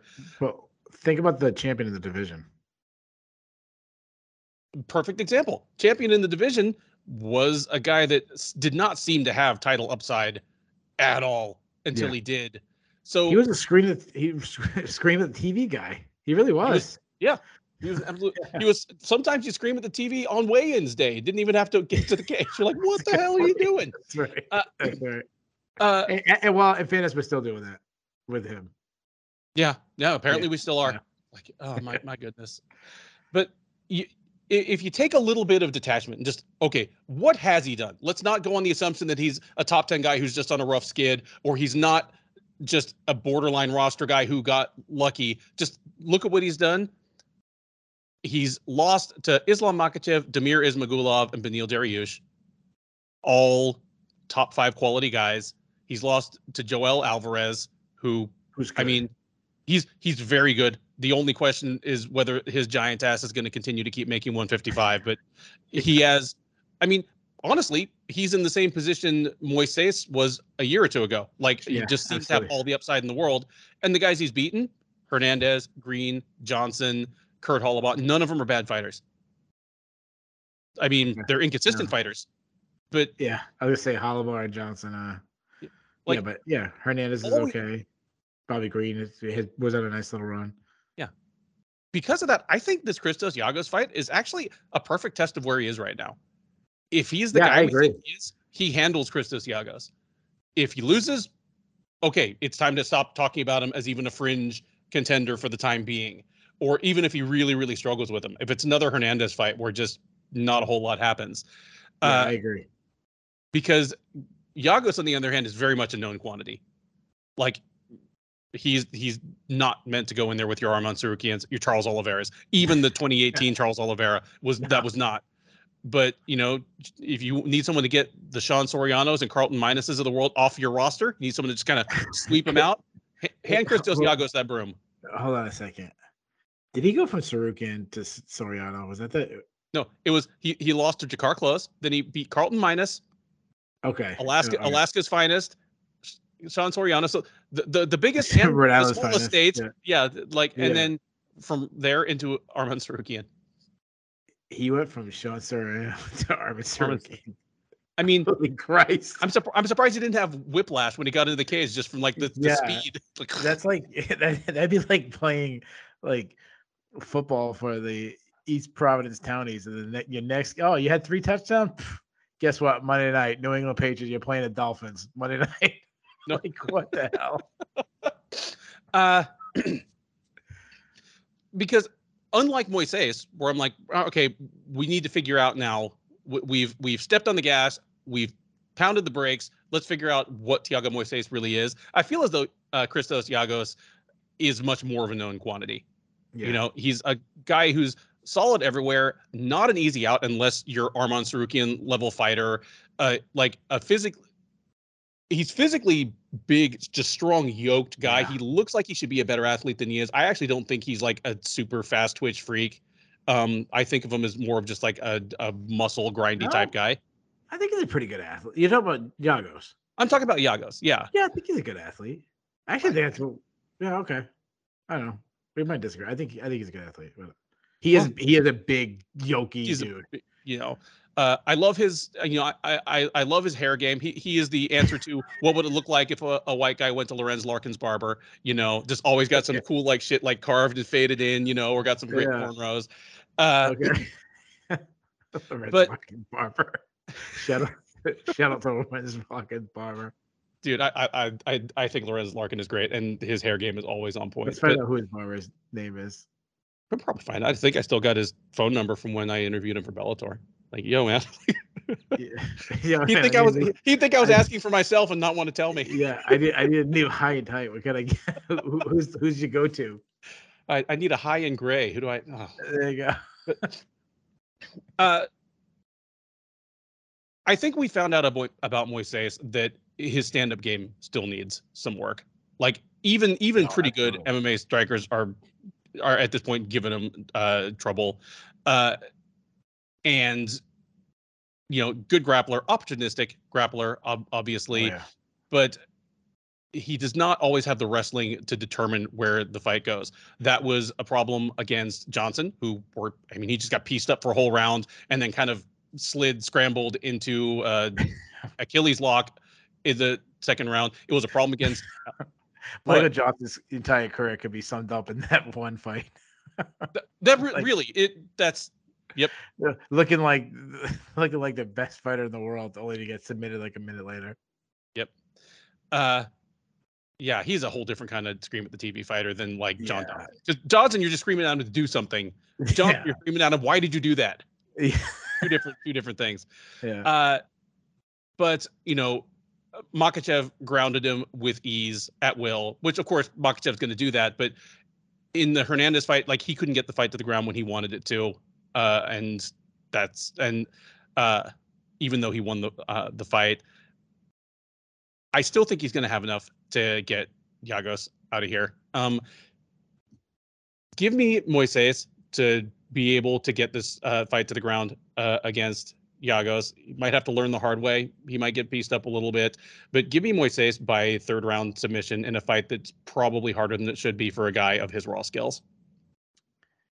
Yeah, and just to build off the point about Russian Moises, besides having to fight Islam Makhachev, that also headlined a UFC card when he was 25 years old. So, talking about adding pressure to him.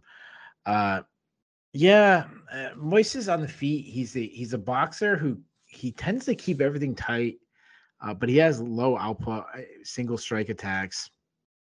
And it's pretty unfortunate because I think his hands are pretty fast. I think he is a pretty good athlete in that sense. I think he has some like raw power. I think you mentioned that. He throws tons of kicks.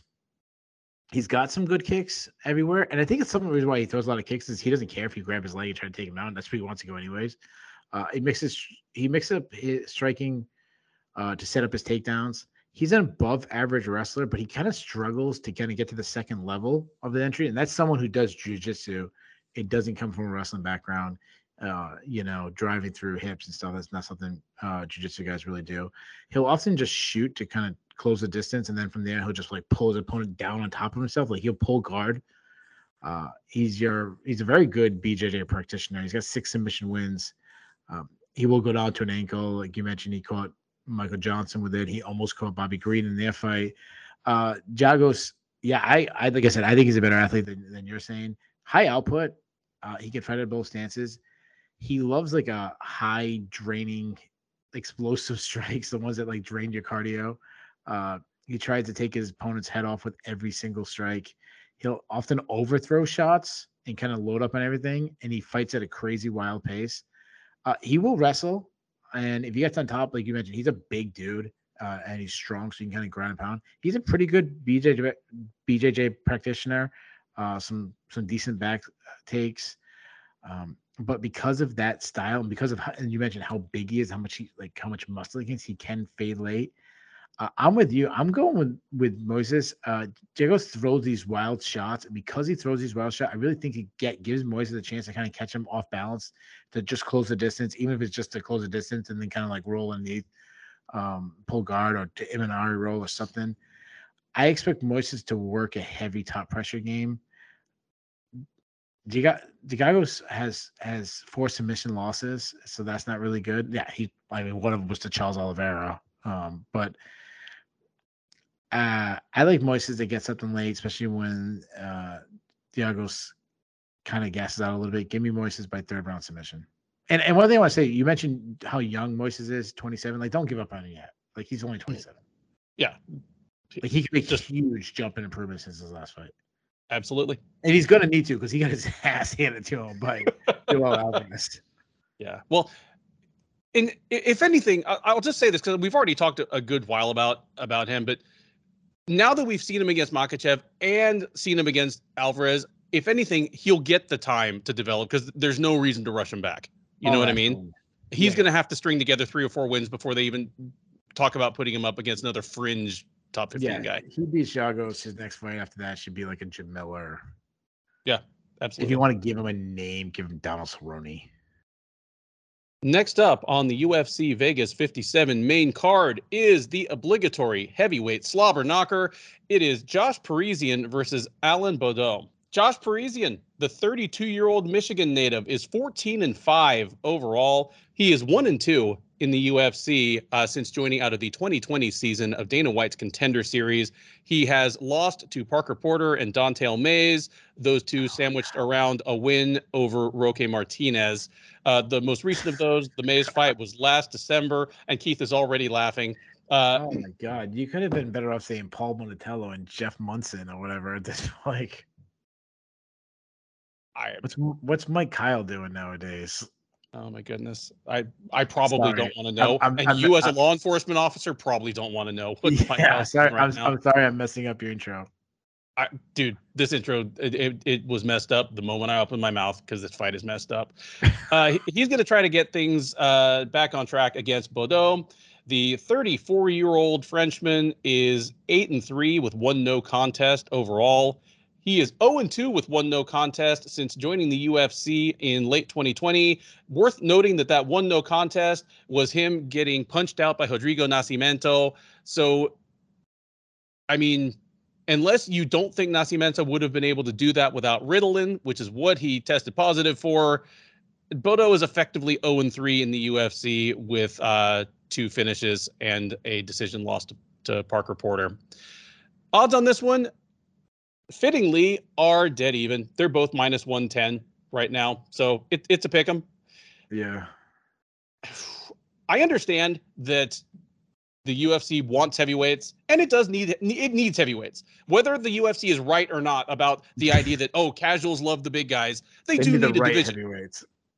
Yeah, well, because, I mean, the UFC has 7 or 8 good heavyweights, and they need some people for those heavyweights to fight, and they need to find the next 7 or 8 heavyweights. So I understand why we need kind of low to mid-level heavyweight fights. We need them to sort out who is going to be decent versus who's not, or some bodies to feed the Tom Aspinalls of the world so he's not fighting Francis Ngannou in his 5th professional fight or something. But man, this one, there's just not much sizzle here. Both. Have you seen The Ultimate Fighter? Yeah, I've seen The Ultimate Fighter. The replacements that are coming in, not better. Chandler Cole and it's bad. I mean, Josh Parisian is he's a real heavyweight. Like, he's a legit big-bodied guy who's probably going to weigh in, between 250 and 260, and he's not particularly fat. He's an average athlete for a heavyweight, and he's a brawler who punches hard. I mean, he made headlines on the second season of Dana White's Contender Series because he knocked out Greg Rebello with a spinning back fist, which looked fantastic. Funny thing was, he had tried like 3 spinning back fists in that fight, and just the last one finally knocked him out. the most impressive It thing wasn't about the whole it wasn't Hikaru Hamos setups. it was not Ricardo Hamos, but the most impressive thing about the whole thing was that he tried 3 spinning back fists without his trunks falling off, because that was the season that Dana White's Contender Series, I guess they were just using like rejects from the UFC fight kits or something, but all the heavyweights had these like one size fits most like Velcro shorts that were always falling off of these dudes. That's what I remember most about that. You know, Parisian, he's worse than Parker Porter and he's better than Roque Martinez. That is a recipe for a guy that's going to hang around the fringe of the UFC heavyweight roster for probably a couple more years. The thing about Bodo, that's the standard. Beat better than Roque Martinez. Jesus Christ. I mean, he didn't get. I'm sorry. I can't even hide that. My interest. I mean, Alan Bodo would not still be in the UFC if he weren't a teammate of Francis Ngannou. It's as simple as that. Because he's had 3 fights in the UFC. You can forgive him for getting flattened by Tom Aspinall. That was a sacrificial lamb moment. Tom Aspinall's probably a future champ. But Rodrigo Nascimento, thrashed him. Parker Porter handled him easily. And Parker Porter handled him easily on the feet, and Bodo is supposedly a kickboxer. Bodo used to fight at light heavyweight. I don't know if that's realistic anymore. He's weighing in around 260 for all of his fights these days. And I don't even know if moving back to light heavyweight would serve him at this point. But Bodo, he's got long reach, throws pretty straight punches. He throws leg kicks. I think Parisian's just going to smash him. I think Parisian might even turn to wrestling and take him down. He's proven to be hapless on the ground, but even if it just turns into a brawl on the feet, I like Parisian better in a brawl here. Bodo has shown next to nothing to show that he is a UFC level heavyweight. So give me Josh Parisian by second round TKO. Yeah. Let me ask you this. So we're talking about heavyweights, and if the UFC just strolled down Venice Beach with the Muscle Beaches with the guy, or it's Venice Beach, right? Where they do the X, and you just found 2 hulking Mr. Olympia type guys. And just hey, you guys ever fought MMA? No, never heard of MMA. Would you be more interested in the UFC just throw those 2 guys? Yep.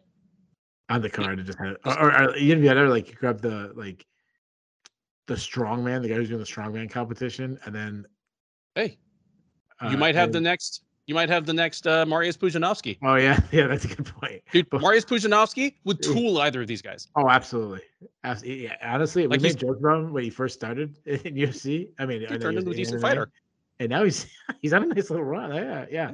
I'm sitting there thinking of just obscure heavyweights as you've been talking. Would you? I want to make a point. Wouldn't you be more interested in if we replaced? You said Parisian would destroy Bodo. Take him out and pull up 54-year-old. Hasn't won a fight since 2005. He's won one of his last 6 fights. If the UFC found Kimo Leopoldo and just threw him in this fight, wouldn't you be more interested? Yes. Not in the skill sense, because I think Alan Bodo would beat 54-year-old Kimo Leopoldo, but just for the hell of it. Absolutely. There'd be more interest on my part. More just morbid curiosity. I'd want to know if Kimo can still tote that giant cross all the way to the cage. I mean, they're in bigger venues now. He has to walk quite a way with it. And I know it had a little wheel on the bottom end, so he wasn't just dragging it, but that thing looked heavy. What about the guy, what was his name? The manager who got, he was his manager, his teammate. He also got nailed in the nuts by Keith Hackney 1 million times, murdered somebody when he was in prison. Joe Son. Is he still alive? I think he's alive in prison. I think he murdered someone else in prison, so he's never getting out. He's got he raped a girl, went to prison, and then murdered. He's one of the worst people ever to pass through MMA. Yeah, but then you're the training video, the promo video would be Joe Son talking from his jail cell to Kimo. Anyways. I don't know. I just don't want to talk about this fight. Does anybody really care what I have to say about this fight? It's when I was a kid, I used to. You ever had chores as a kid? I was in 3rd grade, and before I could go out and play with my friends, my mom had me and my 2 sisters. We had a checklist, and there was maybe 9 chores. We all had to do 3 each. But every day she mixing them up who had to do what. Yeah. And I remember I always like, if mine was like put away the dishes. It was easy. I was like third grade, but Mhm. put away the dishes, put your clothes in the laundry, and do the windows. I'm like, oh fuck, not the windows. Like I always did it first. Like let me just get over with. I don't want to think about it while I'm doing the other chores. Let me just. That's how I Yeah. feel like anyway. Like if you're gonna do it, just do it right away. Like give us the shit thing right away. Like don't make us get like all juiced up from like Moises and Giagos. Giagos having this like great fight and then throwing this at us And next. and we're thinking of Neil Magny versus Shavkat Rachmanov Oh after yeah, this. and you throw in this one.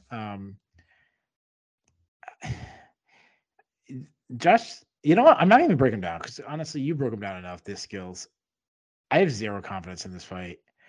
I am 100% convinced that Josh Parisian is bad. I'm only 99% convinced that Bordeaux is bad just because I've seen less of him. So screw it. I'll take Bordeaux in the ugliest decision ever. All right, there you go. We have some high-level disagreement in this high-level fight, third from the top at UFC Vegas I 57. was just going to take whoever you did. No. See, Keith is just being contrarian. That brings us to the co-main event of UFC on ESPN 38, a say contender versus prospect matchup in the welterweight division, as it is Neil Magny welcoming Shavkat Rachmanov to the big time.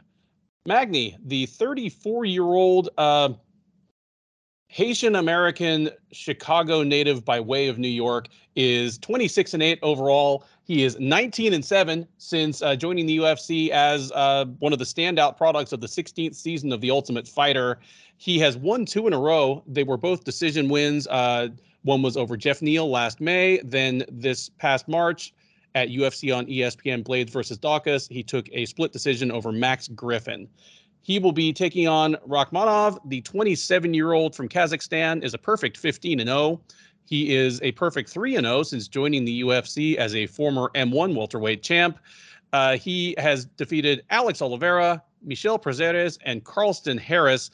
All 3 of them finishes within the first 2 rounds. The most recent of those, the Harris fight, a spinning hook kick and then some follow-up punches on the ground. Spectacular highlight reel knockout in the first round at UFC Fight Night Hermansson versus Strickland. Rachmanov, one of the bigger favorites on the card. He is minus 400 to keep the good times going. Magny plus 310 as the underdog here. Keith, we talk a lot about the kind of trio of undefeated up-and-comers in the UFC welterweight division, and I feel as though most people I talk to kind of have them in the same order. And no disrespect, but like Sean Brady on the lowest end is just the one who's probably going to come up against some sort of ceiling or take his first loss first. Khamzat Chimaev as the kind of obvious standout of the class, as someone who's already beaten the top 5 fighter at this point. Mm-hmm. And then Rachmanov as probably the most unknown quantity right in the middle. I mean, Yeah, I think that's fair. If Rachmanov comes out and just absolutely clowns on Neil Magny, is there anything he could do here to move out of his position in that pecking order? No. Like it has nothing to do with him. It's what who Chimaev is. Chimaev is killing people. He beats the better fighter in Gilbert Burns, and it also has a lot to do with personality. Sure. Which it probably shouldn't be. If I know you're asking strictly talent, I get that. If he goes out and starches Neil Magny, the sky's the limit for the guy. Because I will go to my grave saying Neil Magny is one of the most underrated fighters in the history of the UFC. I shouldn't say underrated, underappreciated. That's fair. Neil Magny's really good. He is fun and smart, and I hate to think that, and I get it. If I was the president of the UFC, I'd be rooting for Rachmanov to beat Neil Magny. But I hate to think that there's people like rooting against Neil Magny. Especially because company guy, and ultimate nobody, fighter, like nobody wanted this fight. Yeah, he's the guy. He was guy calling for Chimaev when nobody wanted to fight him, and he'll fight him. Like, he's just that guy. Okay, so if Magny beats Rachmanov, obviously he's out of the little. And then he's third. Now he's number 3. But in a win, if he has a hard enough time in a win here, could you see kind of in your mind moving Brady into that second spot? Yeah, absolutely. Yeah. But Brady struggled with. I mean, he struggled late with Michael Chiesa. Like, not early. He was dominating Michael Chiesa in the grappling of all things. Mm-hmm. But he kind of gassed out. He's a big, bulky, very large muscle guy. Kind of big, first really big fight. Kind of gassed a little bit. Sure. But yeah, if in a win, I don't know if he falls behind Sean Brady, but he probably falls to the same tier. All right. You know, last question before okay, so you've got that visualization in front of you. You got Brady, Rachmanov, Chimaev. Drop Jack Della Maddalena in there somewhere.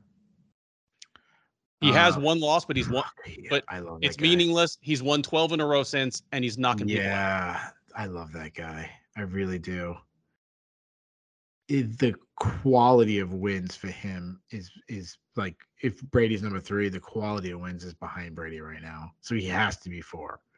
But God, I love that guy too. I love his style. I love his personality. I love everything about him. Yep. Agreed. All right, man. His team. Yeah. Yeah. Man, what a fucking good division this is too. And you got me swearing more than usual. That's how good the division is. It's gotten a breath of fresh air with kind of this. Didn't even think about it. Yeah. And it's probably somebody else we're not even thinking of. I'm sure there is. All right, man. Lay this one out for me. Rachmanov is a 4-1 favorite right now. Like, yeah, Neil how Magny does this fight play out? Neil Magny should have. What was it coming back of Neil Magny? Plus 310. Yeah, Neil Magny. There's probably 2 or 3 guys in the like. Usman should be a 4-1 favorite against Neil Magny. Sure. Leon Edwards is fighting for the title. Should Leon Edwards be a 4-1 favorite against Neil Magny? No, he shouldn't. He shouldn't. No. And like, if anything, I put Colby Covington at longer odds on top of Neil Magny just because of the style. But matchup. Do you put Colby Covington at -400 against Neil Magny? No, I don't. No, neither do I. That's my point. Like, other than probably Usman, I don't put anybody that high because, that wasn't taking a shot. That wasn't taking a shot at Colby. Honestly. Yeah. Okay. Maybe Chimaev, but that wasn't taking shots at Colby. It wasn't taking shots at Leon Edwards. Those guys are fantastic. Like, they're as good as they come. You know, hell, in the Sherdog rankings, I've been the one who's been pumped. I've been one calling for Kobe to be on the rankings for pound, like, 14th, 15th kind of spot. Man, Neil Magny he's one of these guys. He's just my kind of guy. You know, the kind of guys I like, the guys that are just overachievers. I just love these guys. The guys you always count out. He fights at this insane pace. I don't know if he's the president of the Insane Pace Club, but he's in the club. Like, that's for sure, for his output. He's a fighter who cardio is a tool. And not only is it a tool for him, it's his best weapon. He's the ultimate, like, gamer. He will start off at this normal pace, and he just builds and builds. And by the 3rd round, and you guys, I know if someone hasn't heard me talk about building before, I'm talking about building as just someone who, like, the output rises each round and gets more. Every minute goes down, they can become more effective and more output. He's a guy that, like, he'll start off normal in the 1st round, and by the 3rd round, he's like in a full sprint.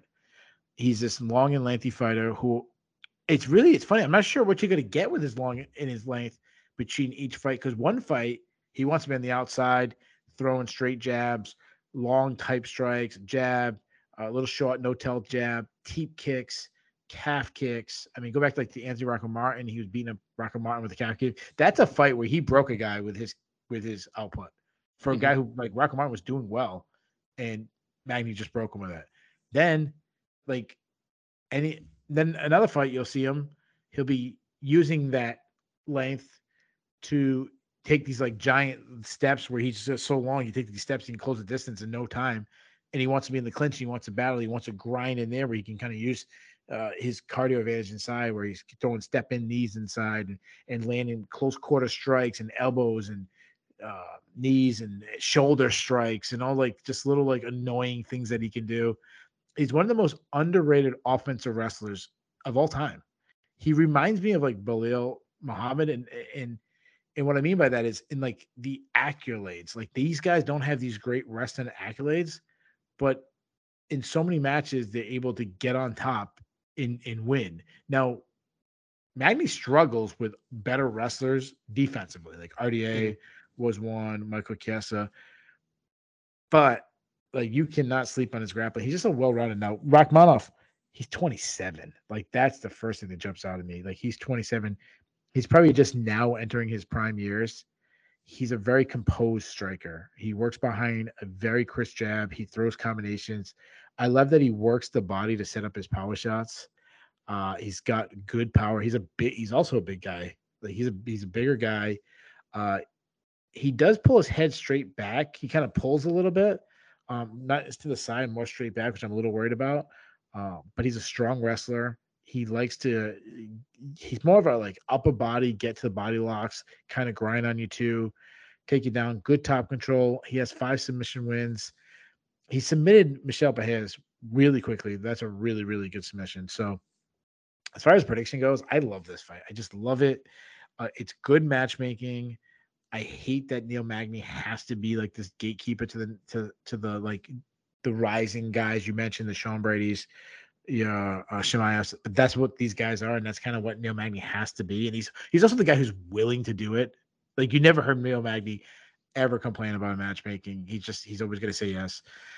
I think the line's way up. I don't think Magny should be that big of an underdog. However, I am taking Rachmanov. He's just so technically sound. He hits harder. He's younger. He's faster. He has the higher upside.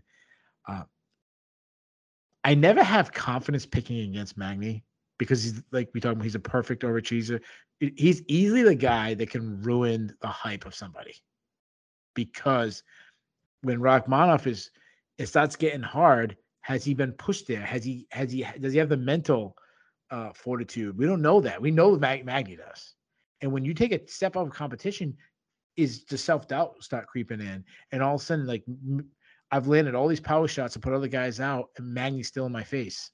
Do I start doubting, like, oh man, maybe I wasn't ready for this type of level of guy? That's what Neil Magny can do to somebody. I'm not picking that. I don't want to go beyond the skill set. So I'm taking Rachmanov by decision. But as far as betting, I'm not touching this. Yeah, I like a lot of what you put down there. It's instructive to me to look at the people that have beaten Neil Magny badly over the years. And it tends to be 2 types of people. Either people that are good enough offensive wrestlers and top position grapplers that they can just physically bully him around, Chiesa, RDA, or people that have such an advantage in speed on the feeds that they're able to just like tag him and hurt him over and over again, like Ponzinibbio and Larkin. Like those are basically the ways that you handle Neil Magny. The problem to me is that Rachmanov is probably both. Like he's that's a good point. That's a really good point. Like it's not just the people he's beaten in the UFC, but how he's done it. Because Alex Oliveira is generally not a dummy on the ground at all, and he's even at 170 is a physically just extremely strong individual. And the way that Rachmanov just ran over him so effortlessly, because I picked Oliveira in that fight because I always have, and if you're a veteran of this show, I have the wait and see about these ripped physical specimens coming out of Asia and the CIS. I'm like, let's wait until we see you under the bright lights of USADA once or twice. But no, he's kept all of his physical tools. Like in terms of just pure kind of physical horsepower and fast twitch athleticism, he is reminiscent of Khamzat Chimaev that way. Just the way he's kind of physically overpowering and overwhelming people that you're not used to seeing that from. I mean, Michel Prazeres is an undersized welterweight, but he is a physical fire plug and a legitimately great grappler. Like he is a great grappler. And Rachmanov took him down easily and just bullied him on the ground. And then against Harris, someone who is even taller, has longer reach, and is a fast twitch striker, just like thrashed him with a spinning kick, on the feet.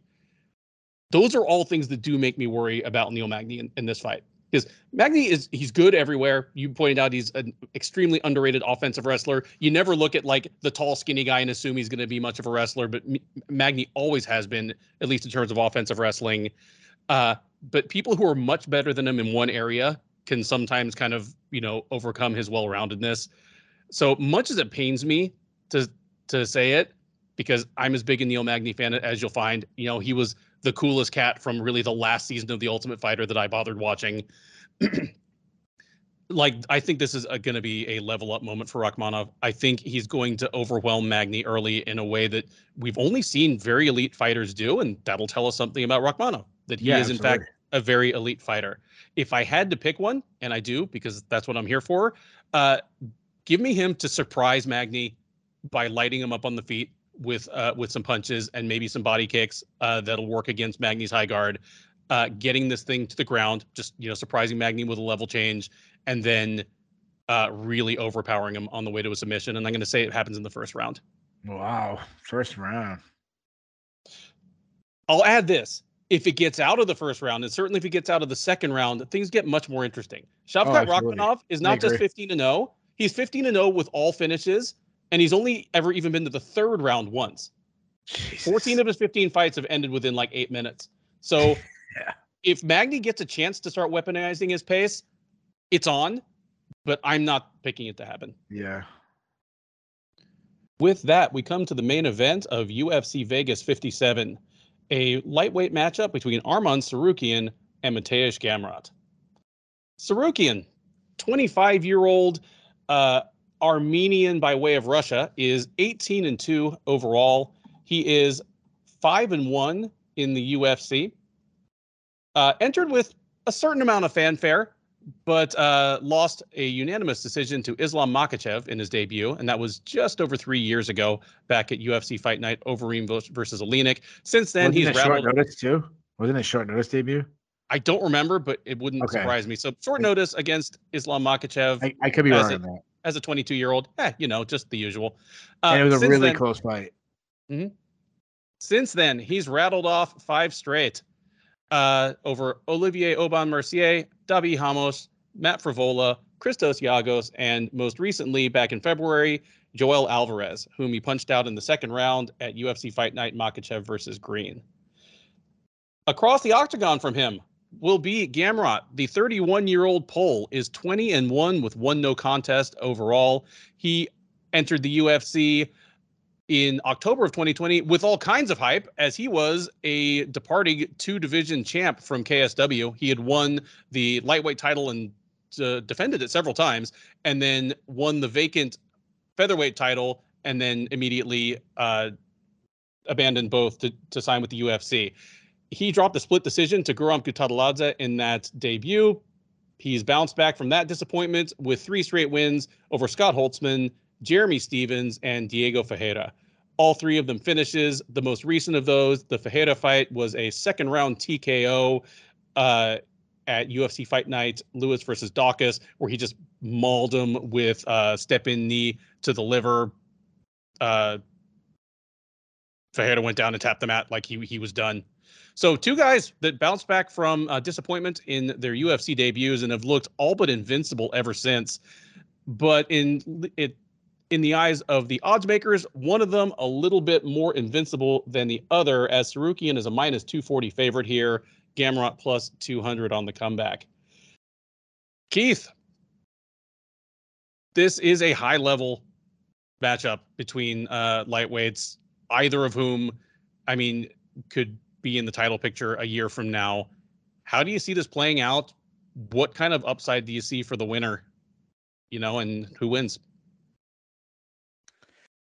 Oh man, the upside is the sky's the limit. I'm all in on both these guys. Everything I said about Josh Parisi versus Alberto fight, like complete opposite of this fight. Like this is an incredible stylistic matchup. I just looked it up. It wasn't a short notice fight for Tsarukyan against Islam Makhachev, but it was a really close fight when he was 22 years old in his UFC debut in the co-main event of a card against a guy who a lot of people believe is the best 155-pounder on the planet. I'm not Mhm. saying he is, but like it's not And a bold statement. and I think he was the last guy to take a round off Makhachev for like a long time. Yeah. Yeah. Yeah. And then Gamrot, two-weight champ, who lost a split decision to Kutalazi, who's really good in a really fun, like absolute war of a fight. This fight really is. I'm so glad they made it to main event. It would have sucked. It's so weird who the UFC's high on, who they're not high on, who gets main events, who doesn't. Like, if you told me these two guys matched up and it was on the prelims, like, would that have shocked you? Nope. Wouldn't Yeah. wouldn't have shocked me. So I'm glad that they gave these guys respect. Tsarukyan is so good. He's an amazing athlete that is so slick on the feet, tight boxing, quick hands, great fluidity, great head movement, so good at slipping shots, but keeping himself in range to counter shot with accurate shots of his own. He throws hard body shots. He has KO power in both his hands. We saw that against Giagos. He'll toss in a spinning attack just because he has athleticism and fun. Hard calf kicks. He's a great wrestler. Great timing on his entries. Great reactionary double where if you pressure him, you can just drop under. Great at winning scrambles. He gets in the clinch. He's got some trips, foot sweeps. He's hard to submit. I mean, I mentioned this before when we broke down film him. Davi Ramos is an Abu Dhabi champion, and he out-grappled Davi Ramos. You mentioned he won rounds against Islam Makhachev, and I didn't say a negative thing about him. Like my entire breakdown, I couldn't find a negative thing.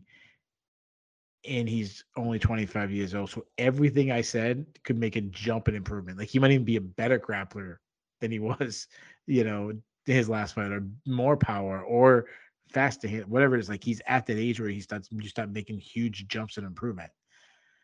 Gamrot, on the other hand, Gamrot is so well-rounded. He's a southpaw who's a great athlete, technically sound, fast, accurate, long strikes down the pipe. He he's really good at like changing stances in the middle of blitz, which gives him new angles. It's like one of the best strikers. He showed off power by starching Scott Holtzman, who's a really kind of underrated fighter, tough out for anybody.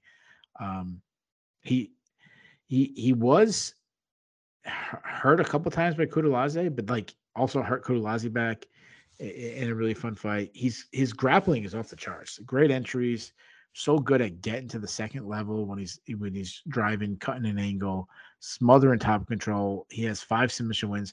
I mean, like, look just how quick he submitted like Jeremy Stevens, like Clowned him. with Yeah. ease.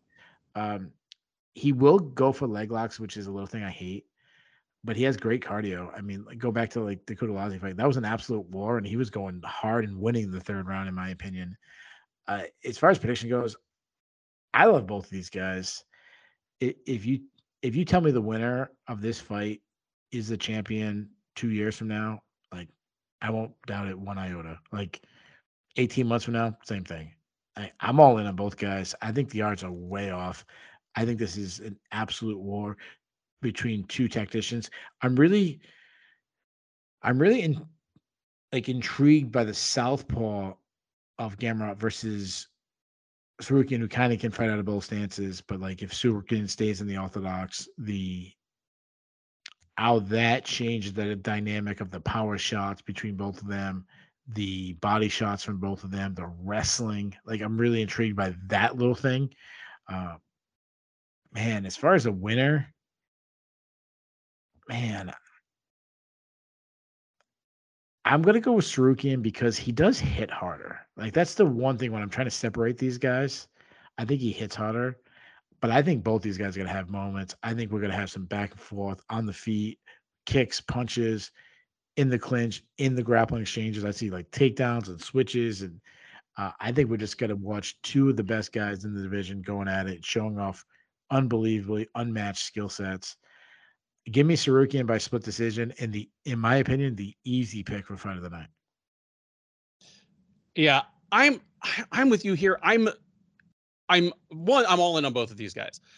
Even if Gamrot, as the older fighter and the one with I wouldn't say more fight experience. I think they both have about the same number of fights, but more high level fight experience. Even if he's more of the finished product and what we see is what we get, I see him as a guy that will stick around the UFC top 10 for several years to come. And if he wins on Saturday, might well win his way to a title shot within the next year. Whereas Tsarukyan, you point out he's so young. He was 22 when he debuted against Islam Makhachev. Just an incredibly difficult ask, and just the upside. The raw physical tools are incredible. The skill set is diverse and well-rounded, and he flows so effortlessly from one phase to the next. And those are things that, as he's 25 and growing towards 30, are only going to get better. You mentioned that he has power in both hands. Fighters' power gets better between 25 and 30 generally, especially if they have solid technique like he does. It gives me a little bit of pause that I believe this will be Tsarukyan's first time in a 5-round fight, where Gamrot has been into the championship round several times. He's undefeated in those fights, and that includes against some good people. Like, he's fought Norman Park twice in 5-round fights and beat him both times. That's a great point. If this goes past the middle of the second round and no man, or I mean, even if one man is ahead, but like Gamrot is looking fresher and more relaxed, that certainly we will have learned something there. But give me Tsarukyan in this fight to win in what I agree with you should be the fight of the night. It should be a wild fight in all three phases. Like, I look forward to the striking exchanges. I look forward to the scrambles. I look forward to actual exchanges on the ground where one guy is looking to advance position or work for a submission. Yeah, I want to see how these guys match up. Gamrot is a fantastic grappler, as you pointed out. I don't think he ever entered the main Abu Dhabi tournament in earnest, but I mean, he owned the Euro Abu Dhabi Combat Club for like a decade. I want to say he won it like 4 or 5 times. Like, wow. And it's a very good tournament in its own right. And yet I don't automatically think he's going to have the grappling advantage here. So I just can't wait to see. I'm leaning towards Tsarukyan to win by decision in a really, really fun fight. But whoever comes out of this with the win, it's going to be really, really well positioned in this division going forward. And it's by no means time to cut bait on whoever loses. Well, when we do a matchmaking, I'm matching up with like a top 5 guy in the division. Yeah, I agree. And I'd say Gamrot comes out and just plunks Tsarukyan in the first round. I still think Tsarukyan could be the champ in 2 or 3 years. Like, oh, absolutely. Likewise, if Tsarukyan just dominates Gamrot, I still think Gamrot's going to be a top 10 fighter in this division for another 3 years at least. Would you, not that I expect the UFC to do this, but would you hate the winner of this fight facing Justin Gaethje next? I would love that. Yeah. If you fight of the year, it's a fight of the year contender. Yeah, that's what they deserve. Yeah. And no, the winner of this fight, assuming there's no controversy, needs somebody who's in the title picture, but not immediately in line for a shot. Someone like Gaethje. That's what I thought of Gaethje. I originally thought of Chandler, but after a Chandler's knockout, probably not. But yeah. Mm-hmm. Yeah, I'm 100% with you on that. That is it. 12 fights up, 12 fights down. This has been the Sherdog Radio Network preview for UFC on ESPN 38, Tsarukyan versus Gamrot. If this is your first time watching us, first of all, thank you. Hope you enjoyed it. We had a few more asides here than we usually do, but we always do bring a little bit of story time along with the analysis. And please do, like, subscribe, and make sure to check us next week. Comment for sure. Keith and I are both good about commenting back if you're watching this on YouTube. And definitely keep in mind that we do recaps of all these events 10 to 15 minutes after the main event of this card. We will be live on the Sherdog YouTube page, breaking down all these fights. We will start from the top fight and work our way to the bottom, talking about what was good, what was bad, what was controversial, what's next for the winners as well as the losers, hand out some awards. But most importantly for you, the live chat is open during that time. So we are taking your questions, your comments, your hot takes. We have quite a few regulars there that really, really do contribute to the conversation, and we would love to see you join them. Between now and then, thank you once again for watching. Enjoy the rest of your week, and definitely enjoy the fights.